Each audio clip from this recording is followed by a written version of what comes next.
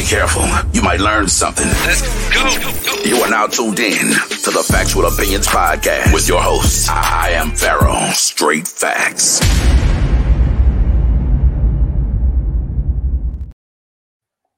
What it be, world?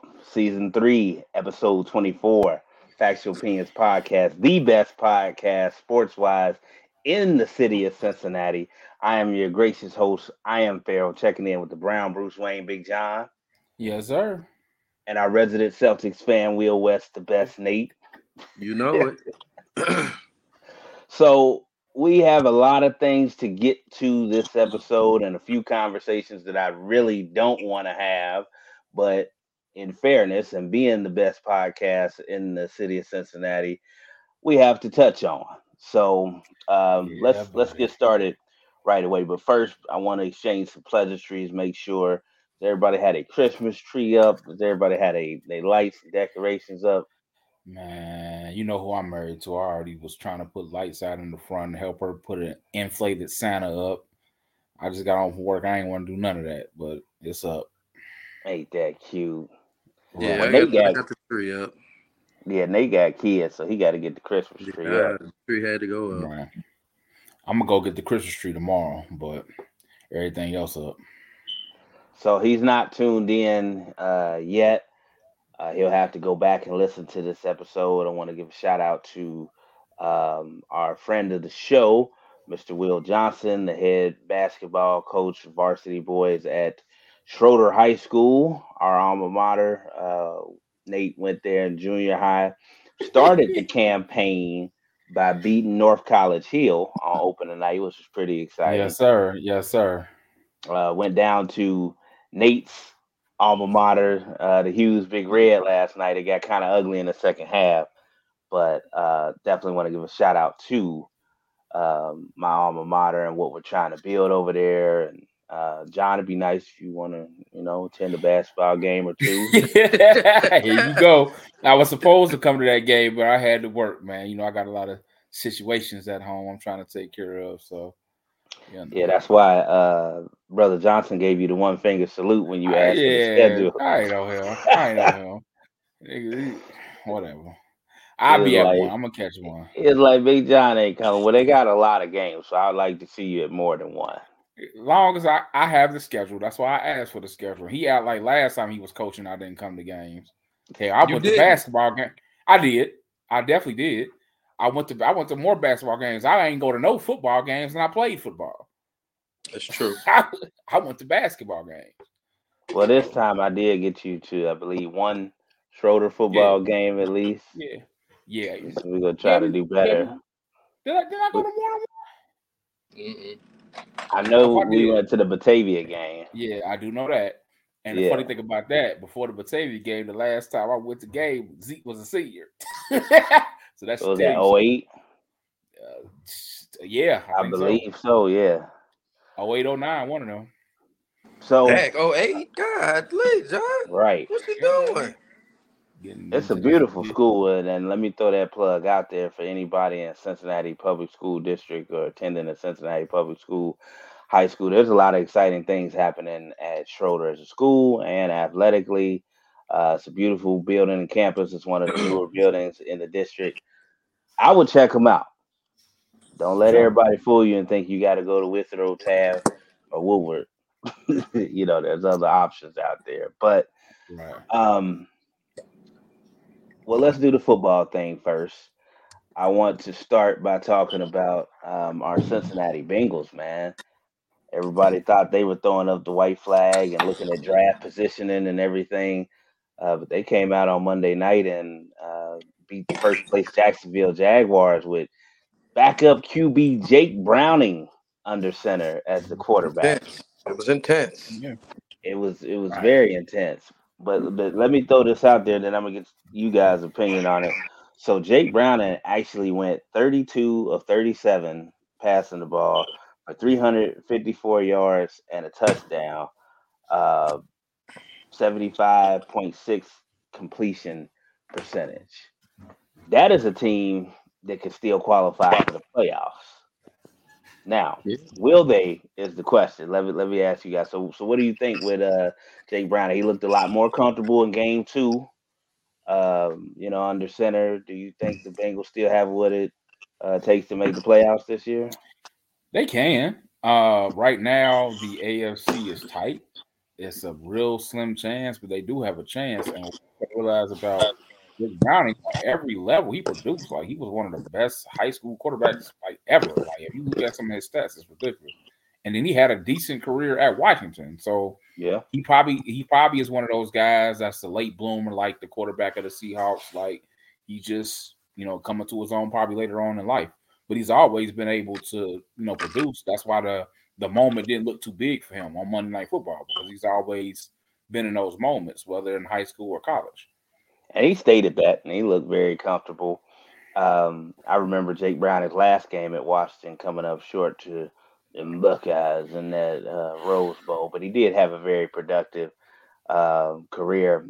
Also helps though that you got T. Higgins back, Yeah. and what I was telling people is I said, Jamar Chase obviously had a monster, game, but I'm telling you what helps with that is the fact that T. Higgins is on the other side, just as a mere Mm-hmm. threat, and you have to pay attention to him, which allowed Took a Uno to lot of get attention bigger. off. Took a lot of attention off of him. Absolutely. As it's supposed to. And I still like that tight end. What's his name? Tanner Hudson. Yeah. For the I like Bengals. Hudson better than Smith. Yeah.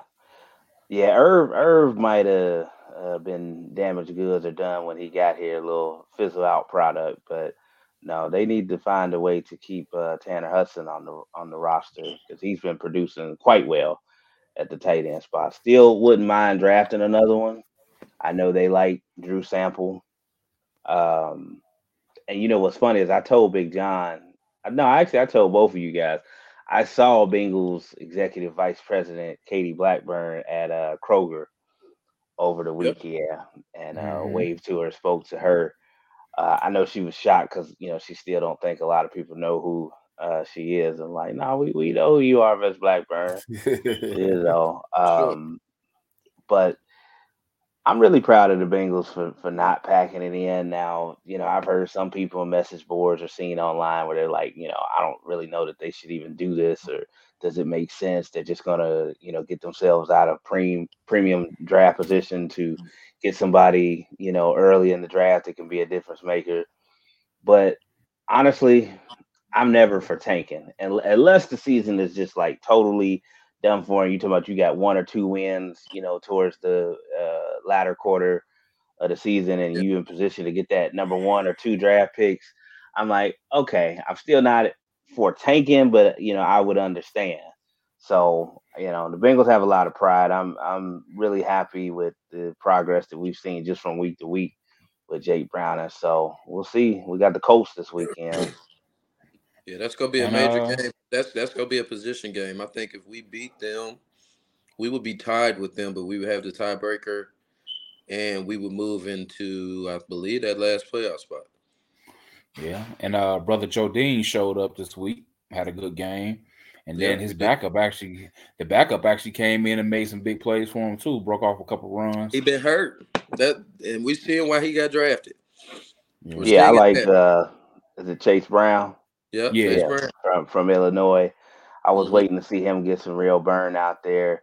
But I mean, y'all know how I am about Joe Dean anyway. I've felt like he's been, underutilized since he got here, because what I saw was a carbon copy of Le'Veon Bell in the ability to run the ball as well as be an elite pass catcher out of the backfield.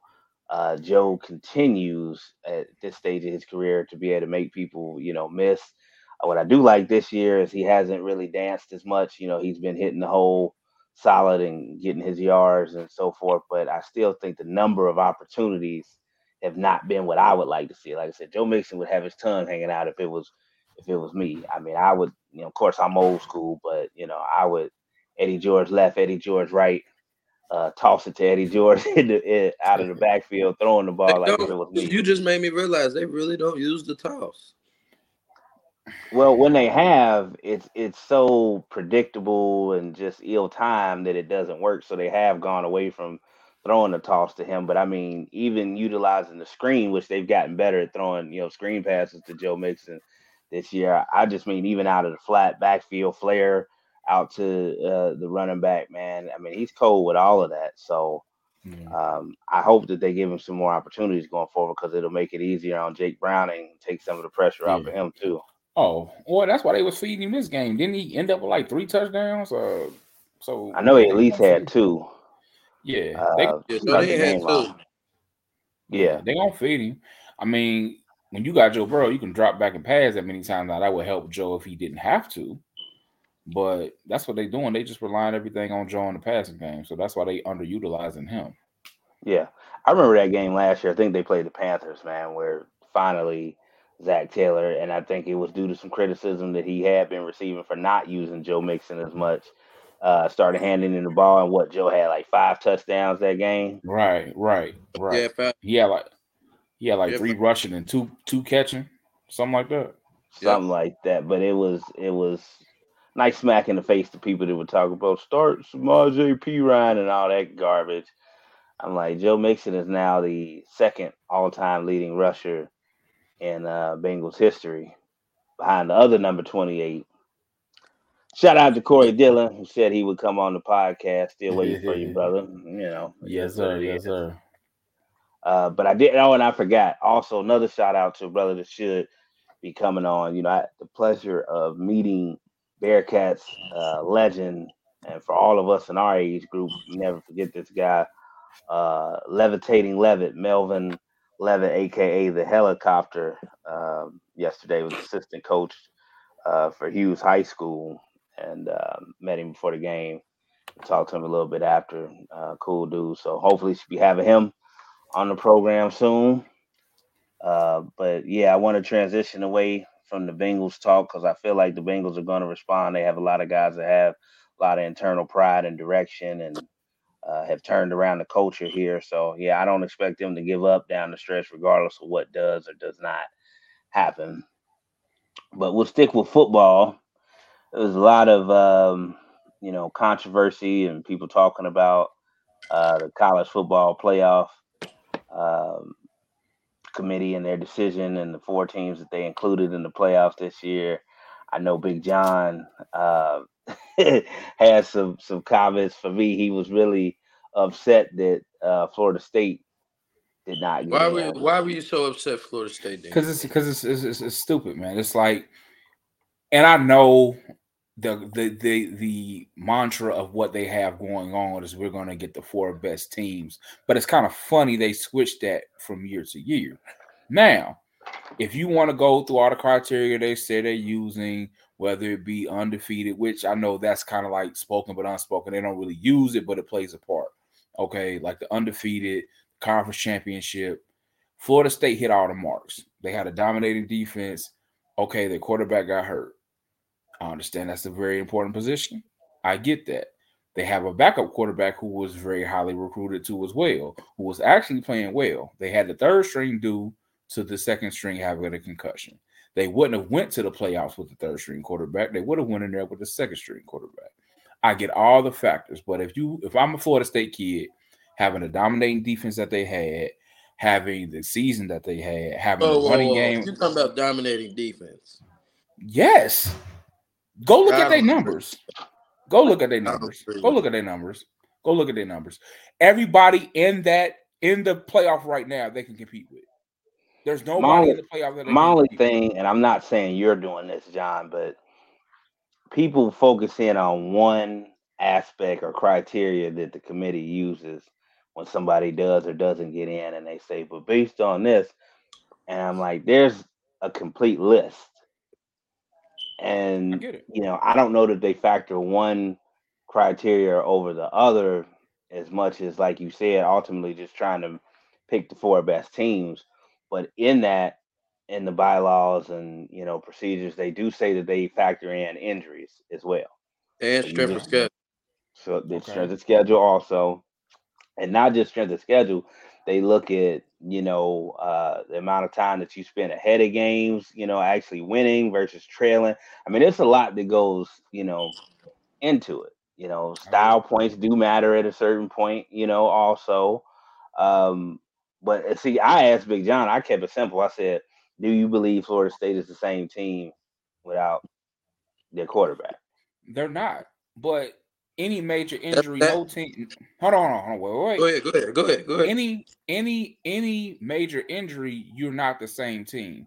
Texas lost they starting running back as well as their second receiver. They're not going to go into the college playoff full strength. I don't care how good Quentin Ewers is. I don't care how good that defensive lineman is. Their defensive line is. They're still not going to be full strength. They look good. And Alex, your boys won a national championship with a backup quarterback. So why does that matter? Come on, man. Don't do that. Well, here's the thing, and shout out to your brother Cal. I'll get you, Nate, in a second. If Cal's watching, or we'll go back and watch, because he made a comparison to previous Ohio State teams, even last year's team with one loss that got in, and their job with the committee is to make it about the current season. It's not to make comparisons or makeups for previous years or whatever. It's about 4 best teams this current year. Now, even with that Ohio State team that you were talking about, they had the one loss to Virginia Tech earlier in the year, but you could see the progression each week and them becoming the team that they became. And they made a hell of a closing statement, a 55-0 victory against Wisconsin in the Big Ten championship, stuck in the committee's mind. And that's what they went off of ultimately. And them having a better strength of schedule than TCU that year, who was the other team, behind them that was competing. So all that goes in. Now, to make an argument for Florida State, because I do feel their pain, although a lot of people ask me leading up to it, what do you think, or who do you think is going to get in? And I said, I think that team up north, aka Michigan, should be number one. I actually picked it right. I said that, Michigan, Washington, Texas, and Alabama should probably get in, which made my cousin Bernard down there in Birmingham happy. Shout out to cousin Bernard. He wanted to get my opinions on that. Of course, he started with Roll Tide in the text message, but of course, why not? I said no. I said I think those are the teams, but I think Florida State has an argument.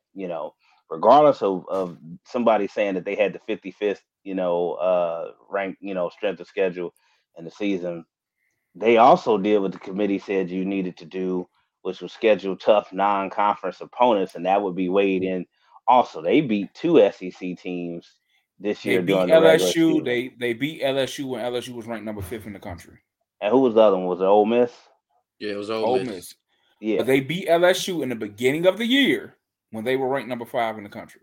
Now, y'all know that I, don't hold the SEC to the esteem that, most other people do. I think it's an extremely overrated conference that's just as top heavy as any other, the major, conferences. We're really talking about, Alabama, Georgia, and sometimes LSU when people refer to the SEC, because they're not talking about Vanderbilt or Kentucky or, any of them. But at the end of the day, Florida State did what they were supposed to do and checked all the boxes, and they won.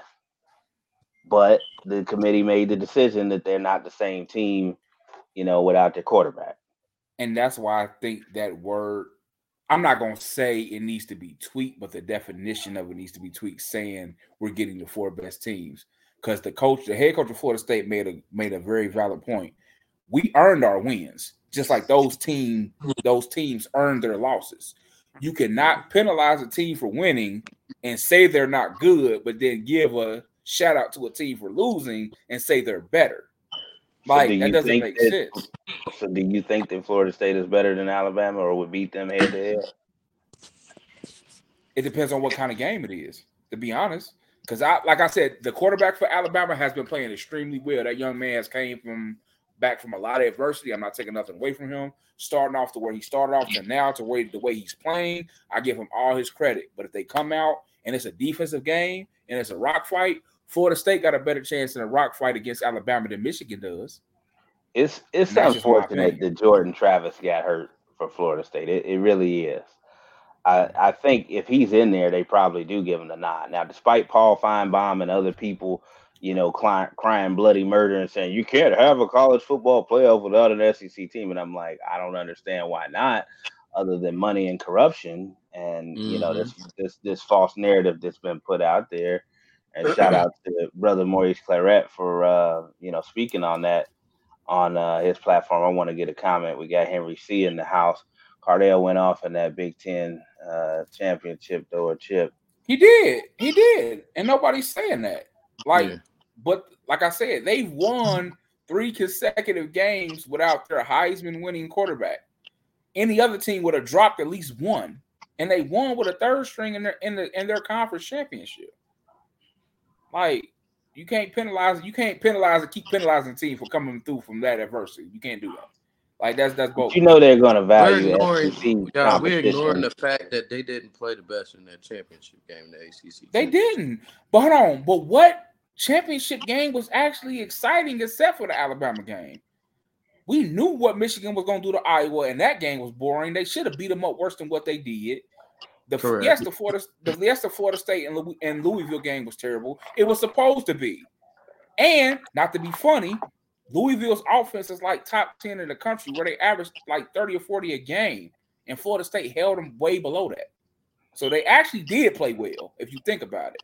The only argument, like I said, the only argument that I would, continue to say for Florida State is if the committee and others believe this false narrative, about, SEC superiority and stuff, they scheduled 2 of, the more premier, SEC teams. Now, I would like to point out that this was actually or could be considered a down year for the SEC. I did not think that even Alabama or Georgia were what they were in previous years, if you want to be honest about it, but they did it. Now the issue is, so next year, and keep in mind, we wouldn't have had this if the BCS was in place. But anyway, for all these college football playoff lovers. So now next year you have a 12-team playoff, and I'm telling you what this is going to do. For everybody that thinks that it's going to let the little man get in and the, underdogs and stuff, that's not going to happen either. It's still going to be more of the top dogs in there. And what you're going to have, particularly in the first round of the, playoff, is you're going to have some lopsided scores. Because I hate to tell everybody this, this ain't college basketball. There's not 12 teams every year that are capable of winning the national championship in college football. Usually it's about 3 to 4. If you're lucky, maybe a 5th team. And that's why I was saying I thought when the college football playoff was expanded, I thought the correct number should have been 6. That way you could have kept everything. I thought they was going 6, but I was wrong. Yeah, I thought you could have kept everything in place. You get those first 2 teams to bye. Schedules, still the same, happens as norm. But they wanted to go for 12. And I think what this indirectly does is this reinforces to certain student athletes or casual fans that if you're not in the college football playoff, it's irrelevant. And I hate that. And here's the thing with that. What you said, I agree with, and it's very true. But one thing it is going to do for the years that the quote-unquote SEC or big-time conferences have a fall off, it's going to expose some of them. Because one year, I'm just spitballing, LSU going to catch a Utah and get embarrassed. Alabama is going to catch Florida State or Miami or up-and-coming USC and get embarrassed. It's going to happen. It's not going to always be the status quo. So it's going to be some teams just like Georgia was number 1 the whole year. Now they're not in the playoffs. Next year, they will make it, and they're going to get embarrassed. So they're going to play a team like an Oklahoma State who can thump with them and play John, with you're going to hate what I'm about to say, but I think the strength of schedule was the biggest damper on it. Yeah, they probably was. They were not the top now, and that's a great segue, Nate. Now that you're moving to 12 teams in the college football playoff, what is the incentive for scheduling a tough non-conference opponent when there's more slots there for you to get in? It's going to be a big play in that. It's going to be a big play. I was listening to Pat McAfee with Kurt on there. Kurt Herbstreit was on there. And he was saying the committee basically has a criteria. But the thing is, when it goes to this 12, what's the criteria going to look like? That's it. Then that was his number one. That was his number one question when he said. That's what I'm saying. Like, what is the incentive now? It's going to be crazy. If I know there's 12 how they gonna slots, figure this and out? I might be able to lose one game or two in certain instances and still get in. But see, why do I need to schedule a tough non-conference opponent? See, that now they're gonna have to set the precedent to where y'all gonna come out and play. Ain't gonna be no more Alabama against the Citadel. Ain't gonna be no more certain Big Ten teams playing these MAC schools or playing these black colleges. No offense to the HBCUs, those games are not gonna matter anymore. So you're gonna have to come outside and play. Will they still be on the schedule? That's the question. Will they? Yeah, they're gonna be on the schedule. They're gonna be on the schedule. They're gonna be on the schedule because that's the most of those games are tune-up games. I think they ain't. But no, they're gonna be on the schedule because they're gonna have every college. 12 teams now lessens the incentive on why I need to schedule a big time opponent, though. Yeah, it does. It does. Because if I'm in the SEC, or let's talk about the two big dogs. If I'm in the SEC or the Big Ten, and I'm Ohio State and Michigan, or now we got Texas and Oklahoma going over to the SEC also, I can afford, even if I have a conference slip up and lose one or two games, I can afford to do that, and I don't have to risk playing even by name, a Notre Dame or somebody like that anymore, because there are 12 slots to fill out now instead of 4. But they're still gonna go with the big name. But the loophole in all of this is these super conferences. If I'm Alabama and I pretty much got to run the gauntlet and I got to play Georgia, I still got to play Auburn, who's a rivalry game. I got LSU, and turn around and have to play a Texas, have to play Oklahoma every other year. It's kind of gonna balance out because it's kind of gonna. But they usually, and I know you're just saying it as an example, but they usually don't have to play Georgia to the SEC championship because Georgia's in the SEC East and they're Now you know who's gonna be the big time conference next year? Who, the Big Ten? Yes, it is. Well, it's gonna be interesting to see what they do because they're doing away with their division. So there's no divisions now. There's no divisions. Big Ten West, Big Ten East. Now, what I'm afraid of with that, and it's just going to be the two best teams with the best record go to the Big Ten championship. So, say for instance, next year, and Lord hope it doesn't, but we have a scenario play out like it did this year. You would potentially see Ohio State and Michigan in back-to-back weeks. Mm-hmm. Does that lessen the significance of that game? But see, here's the thing. It'll lessen the significance, but it actually will kind of help to see who's the best team. Because remember that year where Utah played USC twice. USC was up and coming; they were winning. They got popped by Utah. Oh, they still got a chance in the conference championship. And they got popped again. So it was like, okay, well, we know you ain't going now. You could also be eating your own young, though, too. If let's say a second loss occurs for one team, knocks them potentially out of the playoff. I mean, I don't know. I can see it working both ways. For the Big Ten, like if Ohio State and Michigan play each other in back-to-back weeks, and let's say they both come out with one loss, one wins 1 week, one wins the next week.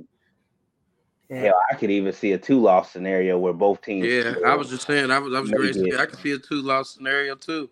But like you said, it kind of makes the margin of error a little bit smaller than it even is now, because if you get that 1 or 2 and third loss, whether it's conference or non-conference, you're out anyway.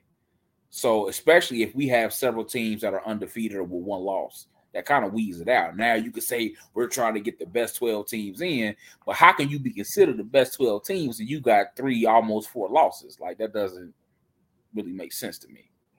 And that's what I'm concerned about, because I to my knowledge, there's never been gonna look like a hoop. It's gonna look like a hoop schedule. Oh, bro, it's basically, gonna be because there's never been a 2-loss team to make it into the college football playoff. But I guarantee there will be next year with 12 teams for sure. Yeah, it'll be an SEC team, more than likely. Mm-hmm. But see, you got to remember, you can't keep saying that, because now the Big Ten has Oregon and USC, and they love to throw Oregon in there every chance they get.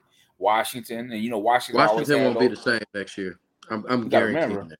They won't be, but you got to remember, they always, every couple of years, Washington have a freak team that that does damage. Whether it's a couple years ago when they ran into Bama, or the year they beat my guys and went to the national championship and won, they always have a freak team that comes out of nowhere. It's gonna be different though with them. This is the freak the team, and then we don't see another freak team for another 5 to 6 years now. That's fine.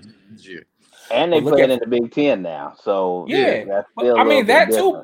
That it is a little bit different, and I'm not saying it's not, but that's the same thing with Florida State. Florida State hadn't won nothing since Bobby Bowden, and then Jameis Winston came and won, and they ain't won since. So it plays a part. NBC said the 12th team is for the highest ranked non-Power 5.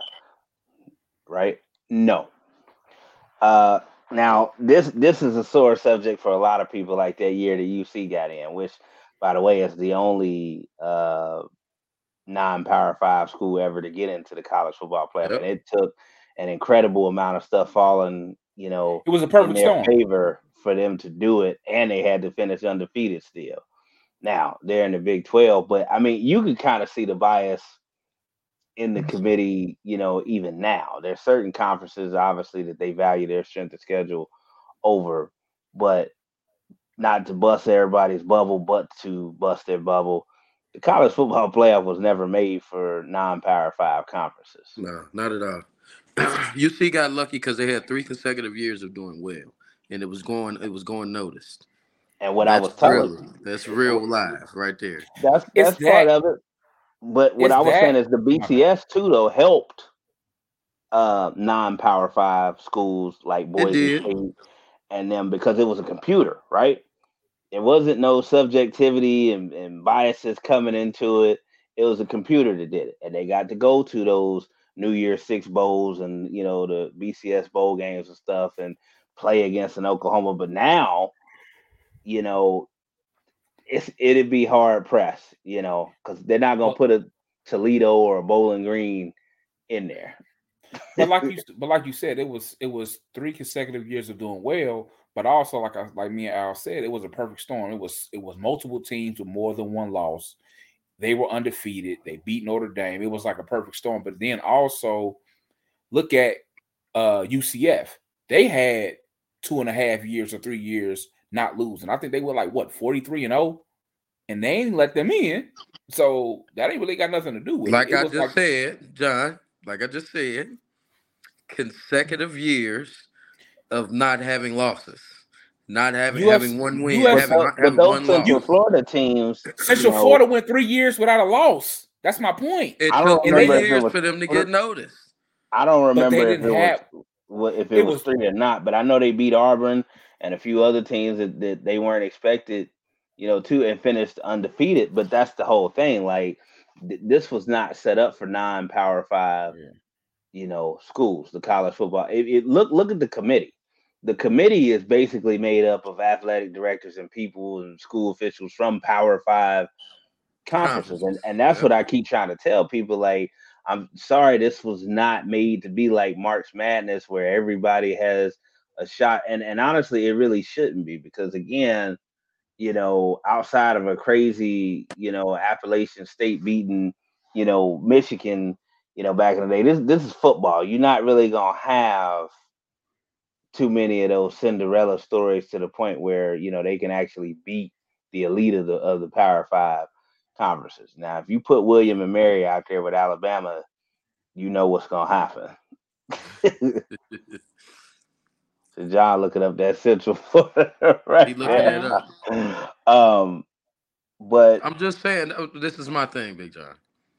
I'm not disagreeing with you, but I'm saying it wasn't just them having several years of being successful. It was that. What was it, Big John? What was it?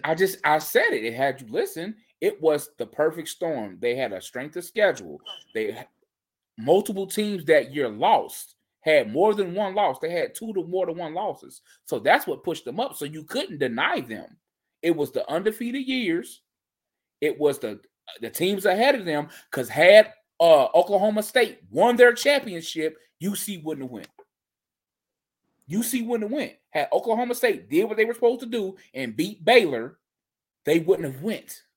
Is my point. Yeah, that was the last domino. And in addition to that, I still think the committee gave them and I know I'll get hate mail for this. I think they gave them more credit possibly for beating that year's Notre Dame team than they probably should have gotten, but it was still an impressive victory. They won on the road, still always a hard place to play at Notre Dame Stadium. Um, and they probably did peak back a few years, which you're not supposed to do. But like you said, UC finishing undefeated the previous year, even though it was a COVID year and everything, and they had a team with, Sauce Gardner and Kobe Bryant and Devin Ritter And and all them. They Willie. passed the eye test too. That's another thing. That's That's really too. thing. Yeah, they That's passed the that eye too. test. And they That were was like another what? thing Kurt Hurstry said. He said it's about the eye test as well. You can't They ignore were that they it's were a about the play eye test. away, and the year before they were a play away from beating Georgia. That's what helped them too. Yeah. But I mean, Yeah. but see, that's what I'm saying. You got rid of the BCS because everybody was tired of that. Now you have the college football playoff, which basically, I don't know if it's implicitly or then you can say indirectly too, basically says, all right, well, if you ain't in this, then you ain't nothing, or you wasting your time. Before, kids was happy to go to their bowl games and get their little gift pack and backpacks and, spend a Get week that little away from ring for the school, bowl when they win. wherever you was going. And I still, if it was me, and I'm old school, but if it was me, you say football. I know Big John's the same way. You say football, I'm coming to run. I don't give a damn if it's the Duke Mayo Bowl. None of that matters to me. If I got an Chick-fil-A opportunity bowl, to, man, if I got the Continental bowl. opportunity to play football, Music City Bowl, the Belt Bowl in North Right. Carolina, I don't Sun care. Bowl. I'm playing foosball if I got the opportunity to play. But this is a new age. And my thing is, you got kids opting out that may not even get drafted to the second or third day of the draft. Georgia's Now, team. I think they got Georgia already saying they've got 6, 7 kids already saying they're not playing in the ball game. I mean, I wouldn't do it. Like I said, Yeah. me or Al wouldn't do it. I wouldn't do it. But think about it. Like we were number one the whole year. We got one loss, and now we're not in the playoff. I'm gonna go get ready for the NFL. If I'm one of those guys that are why getting though? big, I just said I don't agree with it, but their mindset is okay. We finna play in a bowl that don't really matter. That's kids that don't love the game, man. And they're out there for other reasons. Me and you agree. I totally agree. But they look at it as well. But we were fighting for a national championship. We're not gonna get the national championship. This is a consolation prize. I'm gonna go get ready for the NFL draft. And you know what? If you do that and you opt out, I think especially if you one of them players that's getting NIL money, you should have to give a portion of that back. If you don't fulfill your obligation. Yeah. Yeah, I think that's I ain't seen no Buckeyes say they wasn't playing in the bowl game yet, though. Not yet, but it's coming. You think it is? Yeah, because and it's a different vibe. Marvin Now, Harrison Jr., I understand. Whenever Meyer was there, they didn't have opt-outs. Even Zeke Elliott and Joey Bosa played in their last college football, yep, they did. Game. Now Ryan Day is a bit more of a player's coach and a little bit more modern, and he's gonna let guys do what they do without putting any pressure on them. But I understood like Nick Bosa, who we knew was going to be a top 3 pick and had an injury his last year, was like, you know what, man, I'm going to go ahead and shut it down, get ready for the draft. But again, we're talking about a dude that was guaranteed, knew he was going to be a top 3 pick. Yeah. That is millions on millions on millions to make that decision. It becomes a family, decision. Well, Marvin Harrison Jr. got every right to do it too then. I'm saying, but what I hope he does is not do what my guy, Jesus, I forgot his name down there. Oh, Chris Olave and Garrett Wilson did, which was wait to the week of the bowl game to decide what they want to, do. Right. Now he just got named Marvin Harrison. Speaking of, as a Heisman finalist, so he got a trip to New York and everything else to, worry about right now. Obviously, I would understand him because on some people's boards, mock draft boards, they have Marvin Harrison number 1 prospect overall going into the draft. That is true. He could have shut it down a while ago, really, but he wanted to come back and beat that team up north and win a Big Ten championship. Unfortunately, it didn't happen. I've heard slight rumors about he really hasn't made up his mind, and there's still an opportunity for him to come back. I don't really see that happening. It also depends on who Ohio State's Mayan Williams, quarterback. shout out. We got to shout out Mayan, the local kid. He is entering the draft.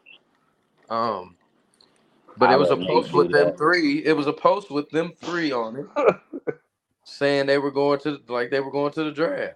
It was a picture. So I don't know if this is true. We don't know. We haven't heard anything. We haven't heard anything been confirmed. But it's seeming like the two wide receivers and Mayan Williams are gone. Well, Mayan needed to go because, unfortunately, even before the injury, you could kind of see that the rotation wasn't working in his, favor anymore at Ohio State. Can I get my props? Then I said, if we bring up the old episode, if I could, I said it first. I said he's going to the draft. Well, you also have close connections to Mayan and his family, and I'm trying to stay away from that. No. That ain't had nothing to do. I ain't talked to none of them jokers.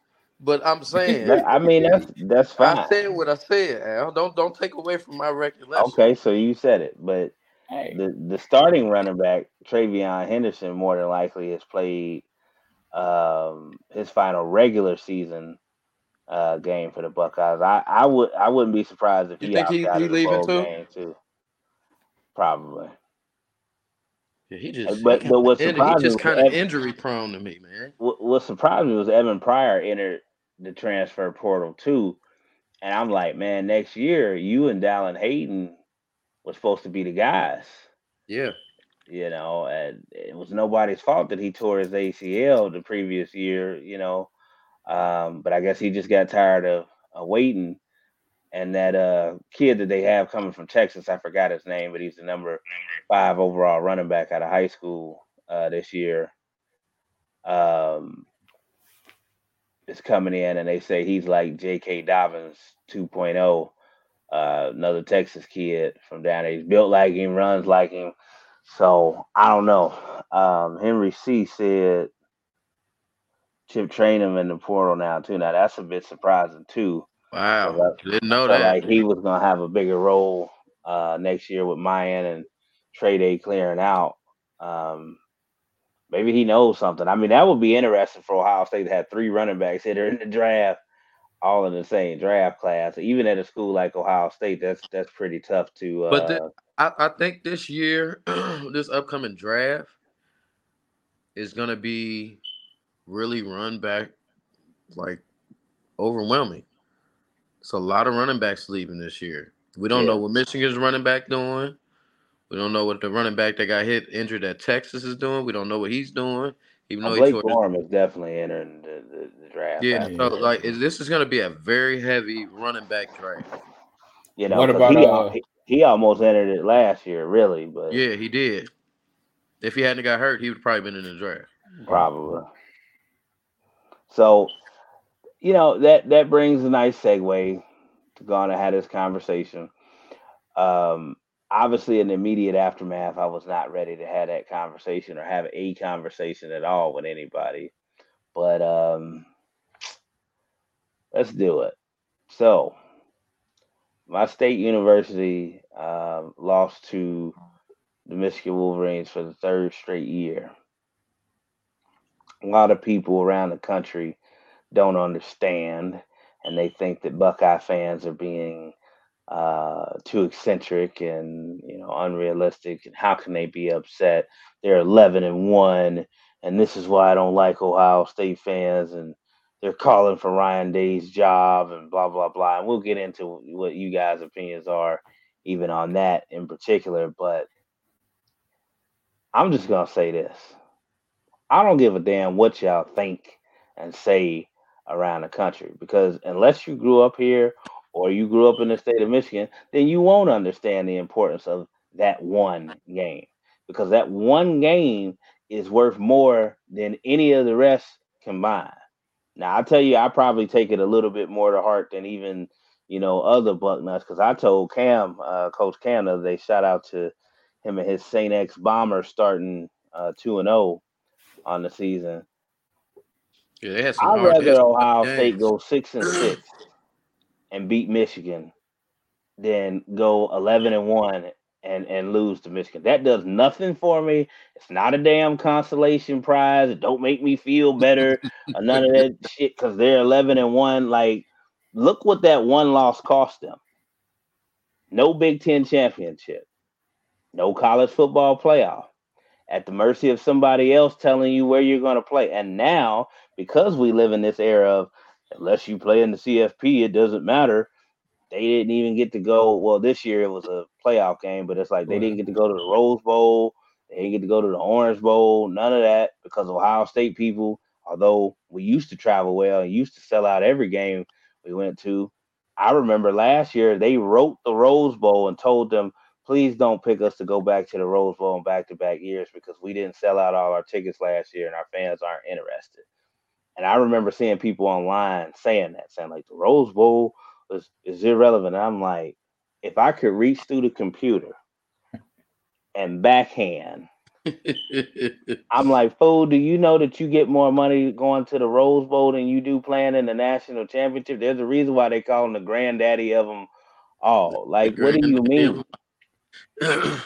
You know, but that's different because we grew up in this part of the country, and most of us grew up wanting to play in Pasadena on January 1. Am I wrong, John? Yeah, facts. But it just like, and it's crazy because now that you say that, out of all the major bowls, whether it's the Sugar, the Orange, the Fiesta Bowl, like the Rose Bowl was just different. It was just dope. It just had a different feel to it. And like, you know, me being a Hurricane fan, you know, we would go to the Orange Bowl, whatever, but it wasn't the same. Like you wanted to go to the It wasn't Rose the Bowl. same because y'all was playing in the same stadium that y'all played in. Oh, right. But I'm just saying just in going general, down the like, street. you know, Going literally down the street. But no, all jokes aside, like even other teams that I watched, or it just wasn't the same. Just going to the Rose Bowl was different. Like you And I wanted, remember y'all you got know, to go to the Rose Bowl in was it 01? Yeah. When y'all embarrassed Nebraska? Yeah. And like I said, it's just different, man. Like we all seen the picture with Charles Woodson with the rose in his mouth and all that. Like it's just different. It was just different, man. The Rose Bowl meant a lot. It meant a lot more back then too. Yeah, it was a big like time. I said though, if you were a Midwest kid and the original Big Ten teams, that's what you aspired to do. Yeah, everybody wanted to win the Big Ten and go to the Rose Bowl. You dreamed of that because let's face it, we know what the weather looks like around here right now. Why would you want to Everybody go wanted to to go to California? Pasadena, go to Disneyland, be out in Cali for a week. Like you said, had that rose in your mouth. It's just something different. Even the way the game looked. You know what I mean? The 100,000 people out there in that stadium and the mountains in the background and stuff out there. Like the Rose Bowl is different, man. Like and then they didn't play at night. You played in the day. Everybody had to pay attention to it. It was just different. The Rose and like Bowl you said, midday before the game. Right? And then, like you said, being a Midwest kid, ain't no major bowls out here. Everywhere is a major bowl where it's hot. It ain't no major bowls out here, so you wanted to go. Because I think it always went the Rose Bowl. It was the Peach Bowl, Rose Bowl, and then it was the Sugar Bowl at night. That's how it was when we was up. And then the Fiesta Bowl is usually played at night. Yeah, well, the next day. back then, or the next day, or something like that. But so here's the thing. So it's not irrational because again, that one loss. Let me borrow somebody else's statement for what everybody else is. That one loss made Ohio State season kind of irrelevant. If you want to be real about it, it took away everything that you were fighting for: Big Ten championship, college football playoff, and it was the third year in a row. So in 2021, you could say, Michigan was due. They caught them on the right day. It was kind of a bad weather game, although I don't use that excuse like other, people do. I feel like Michigan just won, that day. Last year was the big surprise coming back to, Columbus and them not getting the job done. You could break that game down if you wanted to and say, hey, that was kind of a fluke. Coach Day got out of, his normal game plan and was in his own head, took the ball out of CJ Stroud's hand and kind of set the, place for that. And even in that game, outside of two, broken plays where they allowed long runs to let it get out of hand in the second half, you could still make an argument. This year, now it's a problem, right? It's an official problem now because it's 3 years in a row. Now we're starting to have John Cooper vibes. Nate, you might hot. mute. Oh, my bad. I said it's hot seat time. Hot seat time. See, but we're saying that as fans and people in the state of Ohio. I don't really get the vibe that the seat is hot in Columbus right now, and then you have another I don't issue. either, but it's a lot of people Gene believing Smith, that it's a hot seat vibe. Gene Smith is on his way out in Columbus. That's another thing you have to consider. The athletic director. It's not going to get hot till whoever the new athletic director is that comes in starting in June and don't have that same connection or vibe with Ryan Day and didn't hire Ryan Day, and you make it 4 in a row and you lose again in Columbus next year. That's when I think the seat is hot, and or he steps down, he gets fired regardless of his record. I agree with Al. It shouldn't be hot, and it's not going to get hot to the next following year. I do agree with that. But like I said, I know, I don't have a dog in either race, but I understand what you're saying about how important that game is, and every coach gets graded about how they play against their rivals. I totally get that. But the man is in the contract at Ohio State. Yeah, for sure. It's the man is 43-0 against everybody else in the Big Ten. He's 1-3 against Michigan. Anybody else in any other situation would have super job security, but this is not the case. This is a different situation. So he shouldn't be in the hot seat. He shouldn't be. The man is 43-3. Let me say this because I want to make sure. 44-3. Sorry, 44. Let me get this on record too, because I want to make sure this is said implicitly by me. I am as frustrated or more frustrated than any Buckeye fan out there on what has transpired the last 3 years. But I do not believe still at this moment firing Ryan Day is the answer. He is still easily one of the 3 or 4 best college football coaches in America. And what a lot of people aren't thinking, because you're thinking with emotion right now, and like I said, I get it. I didn't even want to watch college football for the rest of the year and really haven't. You get rid of Ryan Day. Be careful what you ask for.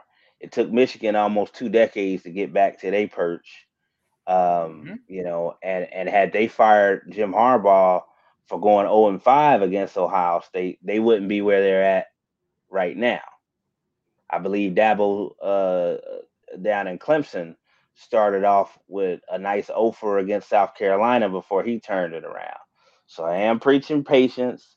I've seen where he's made subtle changes in his recruiting practices. I'm talking about Ryan Day, where he has started to give more Ohio kids, opportunities like Tressel and Urban Meyer did. I see how he's recruiting linebackers, defensive, offensive linemen, tough guys. I can't believe I forgot the name. The twins up there in Toledo that won another state title. They're going to be like the Ohio State version of the Pouncey twins. So remember I said that, and I'm mad that I don't have their names right now, but they just won another state title coming in. Kids who care, kids who get it, who understand, because chances are if you're not from the state of Ohio or the state of Michigan, then you're not going to grasp how important this game is. Now, I don't understand how you don't, because you can see number 2 versus number 3, 2 undefeated teams the past 2 years. This is kind of getting back to what it was when we were kids. 2 top 10 teams competing for a Big Ten title, possible national title. That's what this game was built on. So I don't understand how, even if you're not from here, you don't understand the magnitude of this game. But I tell you what else is hurting Ryan Day right now as far as public perception. And at a certain point, perception becomes reality. He's following in the heels of 2 guys who were born and raised in the state of Ohio, which Ryan Day is not. Last time we had a coach that was not born and raised in the state of Ohio was John Cooper, and I love John Cooper. He's still a college football Hall of Famer, but can't defend 2-10-1 against Michigan. And I guarantee Ryan Day won't have 13 opportunities to do that in today's age. But the point I want to make is those other two gentlemen that I mentioned, Jim Tressel, Urban Meyer, born and raised in the state of Ohio. Jim Tressel was 9-1 against that team up north, followed by Urban Meyer's perfect 7-0 against Michigan. So, yeah, going. So Day is what 1-3 now. He's 1-3. He can right the ship, but he got to do it. Yeah, and that's the bad part about this game. Like, I didn't feel like, other than him running out the clock and not being aggressive in that last drive in the first half this year, I didn't feel like he coached a bad game, but I could still see just in his body language him not being the normal Ryan Day. He was thinking, too much. And the fact of the matter is they just didn't get it done this year. I don't feel like they played bad, but they just didn't get it done. And like you said, they've been spoiled with 12 consecutive years of winning. So it's going to look bad in any case. But then when you have, like you mentioned Dabo earlier, he couldn't beat South Carolina. He couldn't beat Florida State till he did. Then look at my boys. For years, we was down in the dumps. We couldn't beat Florida State. And we read off 5 straight. We still lead. People don't realize we still lead in the series. But it just looks bad because we're not winning. Well, it don't just look bad. It is bad now. Now, I will still point out that Michigan is still, what is it? Is it 5 times the past 22 years? Mm-hmm. 3 in a row is nice, but I'm like, Yeah. But see, the thing is, you can't argue at this point that the pendulum or the momentum has switched back to their side. Right. When you have 3-0, but I'm like, let's be realistic, because you got people like Reem, out here. It's our time now. Every 20 years, I'm like, man, that ain't got nothing to do with nothing. All right, Right. Ryan Day turns into a different coach, unfortunately, when he coaches against Michigan, because I hate it. If you look at the Ryan Day that let it go against Georgia last year and Clemson the previous year in the playoff when we beat them, and pretty much everybody else, as Big John highlighted, that he has absolutely no problem with destroying, but he gets into that game, and now it's mental. It is a mental thing now. That's like the water boy, Coach Clyde. He was scared of Red Bull U. He couldn't get over the hump. Nope, couldn't get over the hump. It was over until it happened. Well, my worry is now my worry is it's turned into an issue, and now that reflects to the players too, because personally, I still don't believe that Michigan, top to bottom, has a more talented roster than Ohio State. Now they have a style and a niche that they've, kind of gotten the past few years. And I know he reached out to his brother, speaking of Jim Harbaugh, to get some NFL defensive tips to help slow Ryan Day down. I'm not even going to go the whole route with the, sign stealing, stuff, because I know they didn't do it this year. So at least in that game, excuse me, so I don't know what the excuse would be for Buckeye fans. It's like you just lost. Period. You didn't get it done. And for everybody that don't understand that, tough shit. It's in Ryan Day's contract. Even he admitted, what you sign up for when you sign up for this job. Henry C. said, if Day left or got fired, who would you realistically want to replace him? Man, I put together a list, but I would prefer that he stay and do what I always said. I said Ryan Day, to me, is an eventual NFL head coach, but I know he won't leave Columbus until he either wins a couple national championships or he's fired, whichever happens, first. Even to throw it out there, man, it's gonna sound, crazy, and I don't have that list on me right now, because I was thinking about it, and there's some surprise names on there that people might not like, but I got a few. I'll just throw a few out there, and this is not in any type of order. I want to say this, but I went back to the list that Gene Smith had before he hired Ryan Day, and I was like, man, it's not a lot of people on that list, because Bob Stoops, even if you were able to coax him out of retirement, you're not going to get the same effort or fire that you had, during his first tenure. He's kind of on the back end of his career, so I wouldn't consider him. I don't know if they would still hire Dino Babers. I think it would be a good, selection, but based on what he's done at Syracuse, it's just okay. He's had a few years where he beat Yeah, that's Clemson. mild. I wouldn't. That wouldn't be a terrible hire. It's mild. He's a mild. He's a mediocre coach to me. Well, Yeah, yeah, but I'm not gonna say he's a mediocre coach, but he ain't gonna have a machine behind him at where he's at. That's where the Ohio State. mediocreness comes in, John. It ain't even about his coaching. But I tell you It's who about him somebody bringing kids in. I tell you somebody who would be an overachiever though, that I do have on my list would be Row the Boat. BJ Fleck. Yeah, because I'm looking age wise too, which is another thing that you had to look at. Him winning at places like Western Michigan and Minnesota and doing above average at those places. He got his first coaching job at Ohio State as a graduate assistant on Jim Tressel's staff in that '06 year where Troy Smith won the Heisman and everything with Ted Ginn. So he's familiar with the landscape. He already wears the sweater vest, in tribute to Jim Tressel. But honestly, What Henry, about your boy in Notre Dame? You think he wouldn't come here?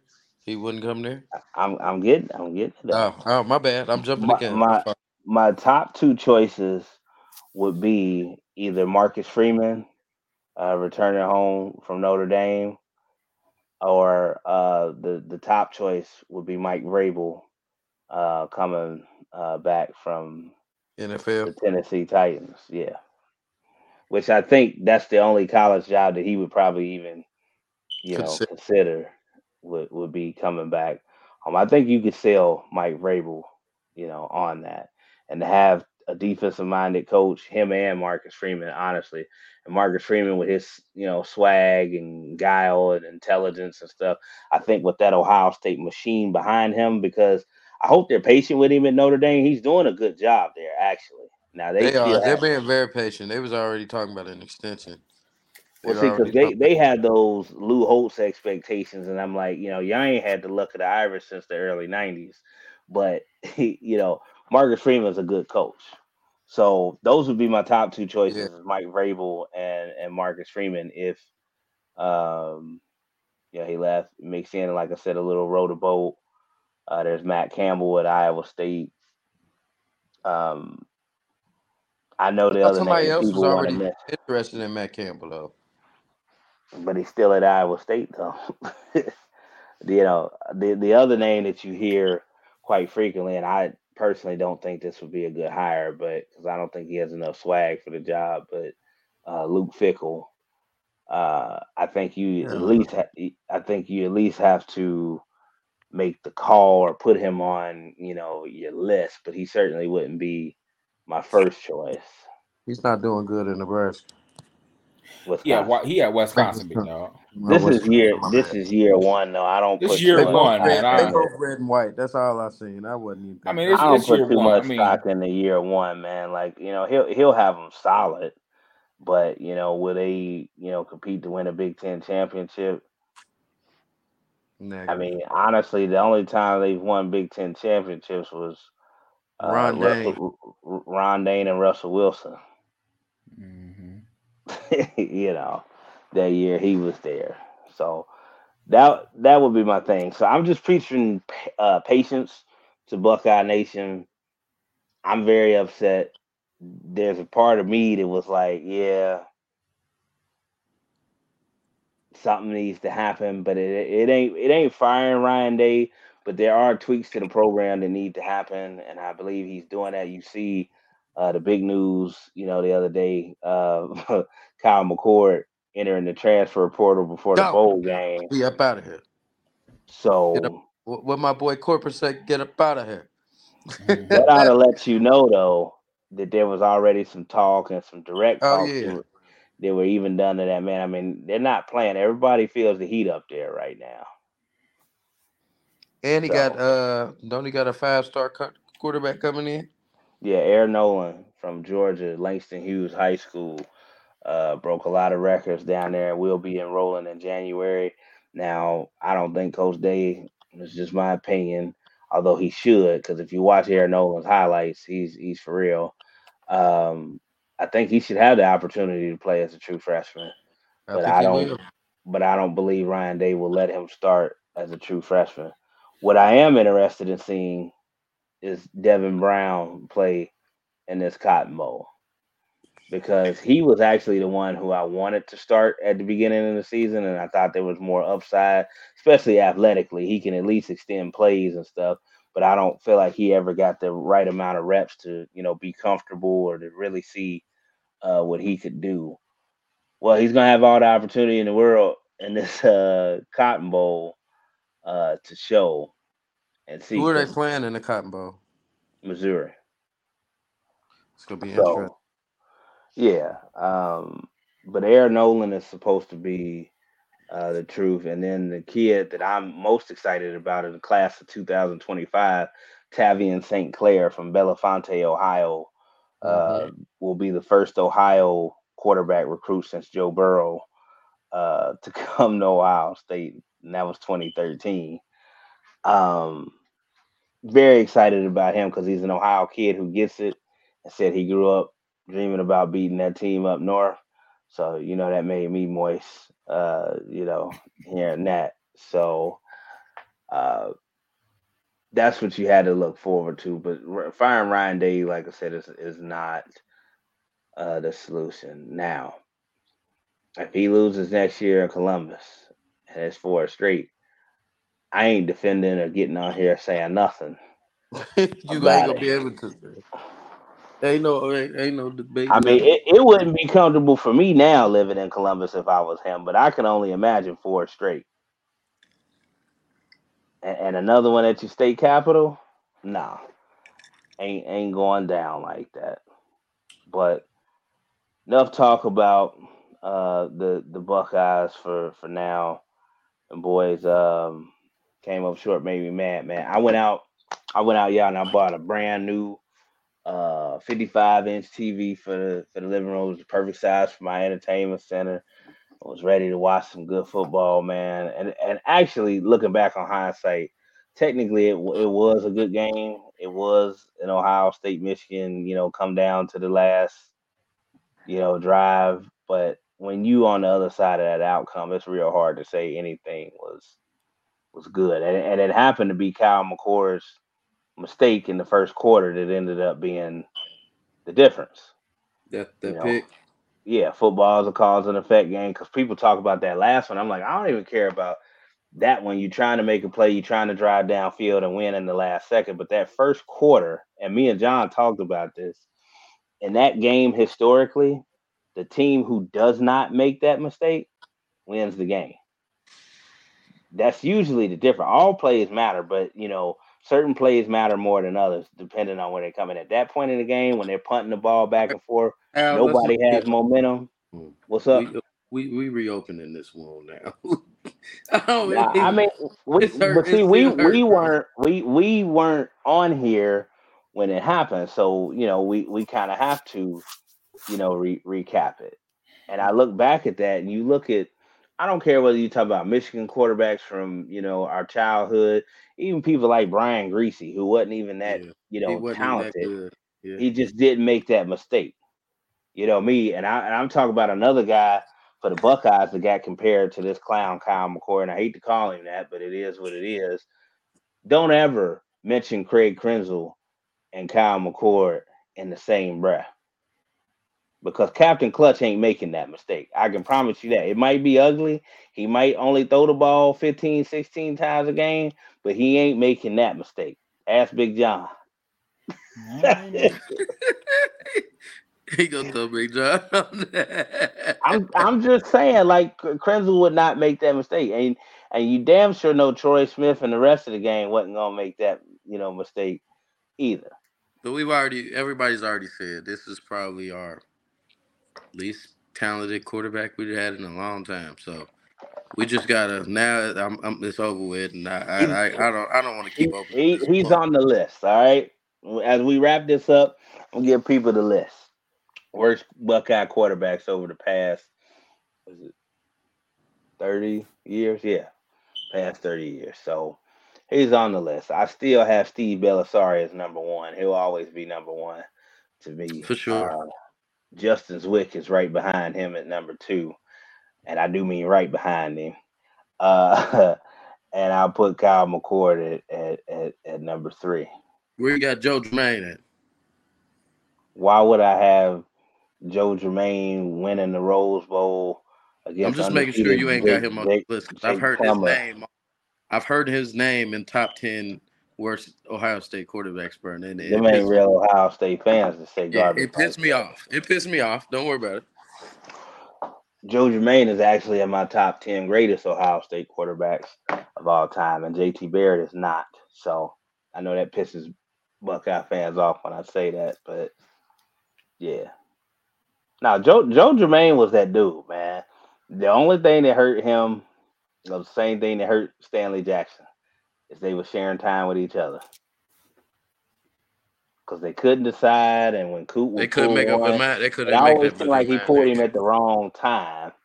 But Stanley Jackson commented on Twitter, I think it was this summer, but I said, because I think it was 11 Warriors made a post. They said, who's the most underrated Buckeye, or one of the most name an underrated Buckeye, something like that.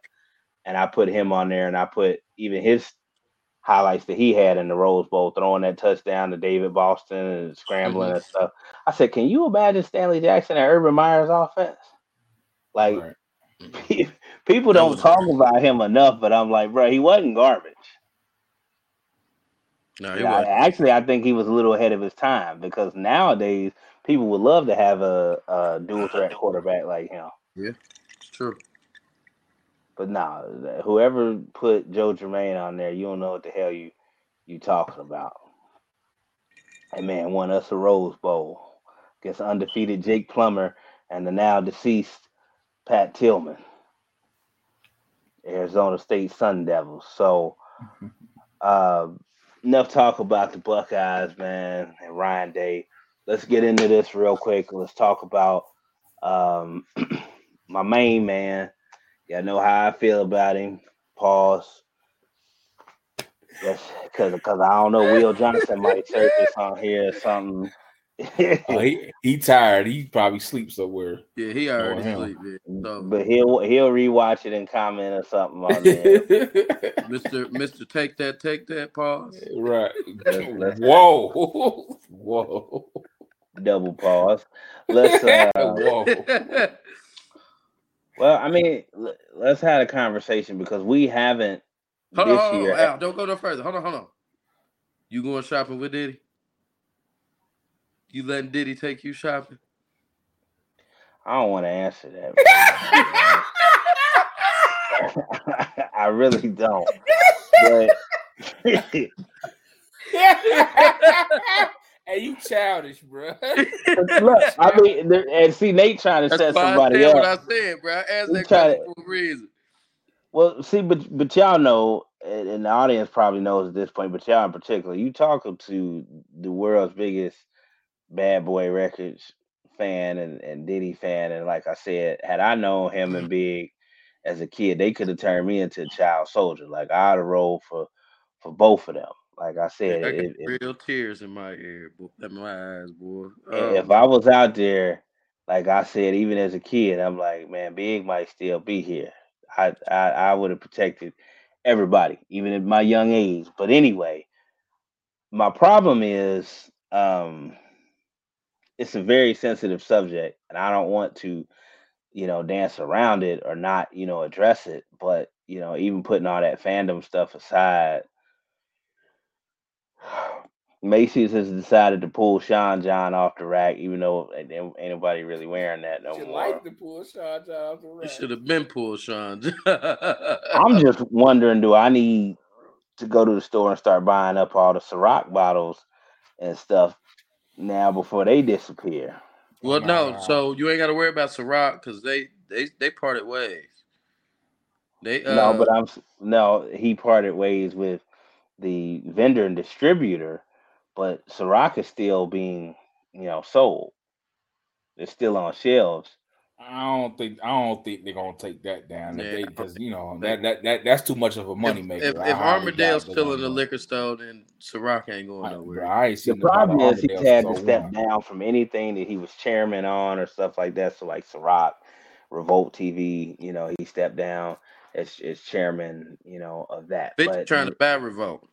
But the residuals, and I'll get to Curtis Jackson in a second. The residuals are still coming into Diddy as of right now because he can step down or whatever, but there's still legalities and contracts and stuff, endorsements, revenue that will still trickle back uh to him. We got Brewski in the house. What's Oh, up, I ain't cuz? see this from Henry C. He said Honda McCord. That's what everybody was calling Kyle McCord. Brewski said he no longer with Ciroc. Well, I figured they weren't gonna let him be That's what I'm saying. Yeah, I a believe, bro. They spokesperson. broke ties with that. They can't have him be in the face of it right now, especially. He said they ain't gonna take that off the shelves. They No, better not, not man. never.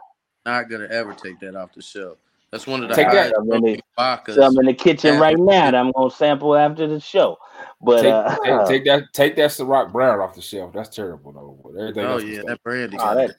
yeah, That I don't brandy. count. I don't Oh, count that. I That mean shit. I it mean the made me vodka, sick the first the time I drunk still, it. Oh the my still god. with French grapes. Yeah, All right. nah, but And I like my liquor like my women dark, and I just can't. That's just nasty. It's here we just go with that.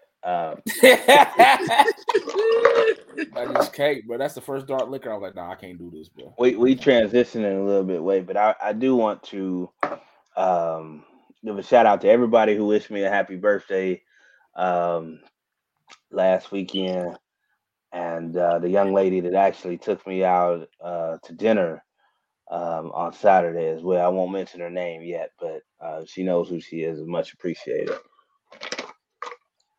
That's so sweet. That's sweet. Yeah, Uh, yeah. Since we segued to the women topic, but getting back, this is a very hard situation for somebody like me, and just as a male, because look, it's one thing seeing Brewski being rude right now. There you go. There you go, man. uh, we, so brothers can't just be happy for you. You like, Nope. no, No, we happy no, for you. You gonna we get these happy. jokes though. But You gonna this get these jet, you jokes gonna though. feel this wrath. That's You what gonna it get these is. jokes. anyway, back to the Diddy talk. It's hard being a male because all of us have uh, seen situations or know people who were falsely accused of whether it's domestic violence or sexual assault, things like that, just because a woman was mad at them or using that as a weapon, because those are two crimes and scenarios where even if ultimately you are found not guilty or whatever, it sticks with you. It's there. So the damage is already done when that is, heaped upon your name. And all I'm saying is the timing was a little bit weird as the statutory time limits approached and stuff. And, all of a sudden, these people coming out of the woodworks. I don't know Sean Combs personally. I just, have been a supporter of his music career and, him as a business mogul and stuff, his entire career in the public. But I'll say the same thing that I said about, Dr. Cosby or, anybody else in general. They don't have to be famous. If he did it, hey man, you deserve the same thing as everybody else and to suffer, consequences or whatever. You know, my personal opinion, like I said, I just need proof because I've seen scenarios where, people have, lied and it doesn't seem like they get the same, penalties for, lying and, libel and defamation of character that the individuals do if they, are convicted of this. And that's something that I think needs to be brought up too. If it's, unfounded or it, turns out that it's not the case, the false accusers and liars need to have consequences, too. Needs to be like a scarlet letter put on them or something, listed, saying, hey, this person, has spreaded lies, misinformation, blah, blah, blah. They need to suffer consequences, be excluded from, jobs, business opportunities and stuff, the way people who are accused are done. Now, I know people in the entertainment, business do what they do, especially when they get power and they might have crazy fetishes or just think that they're untouchable or whatever. Um,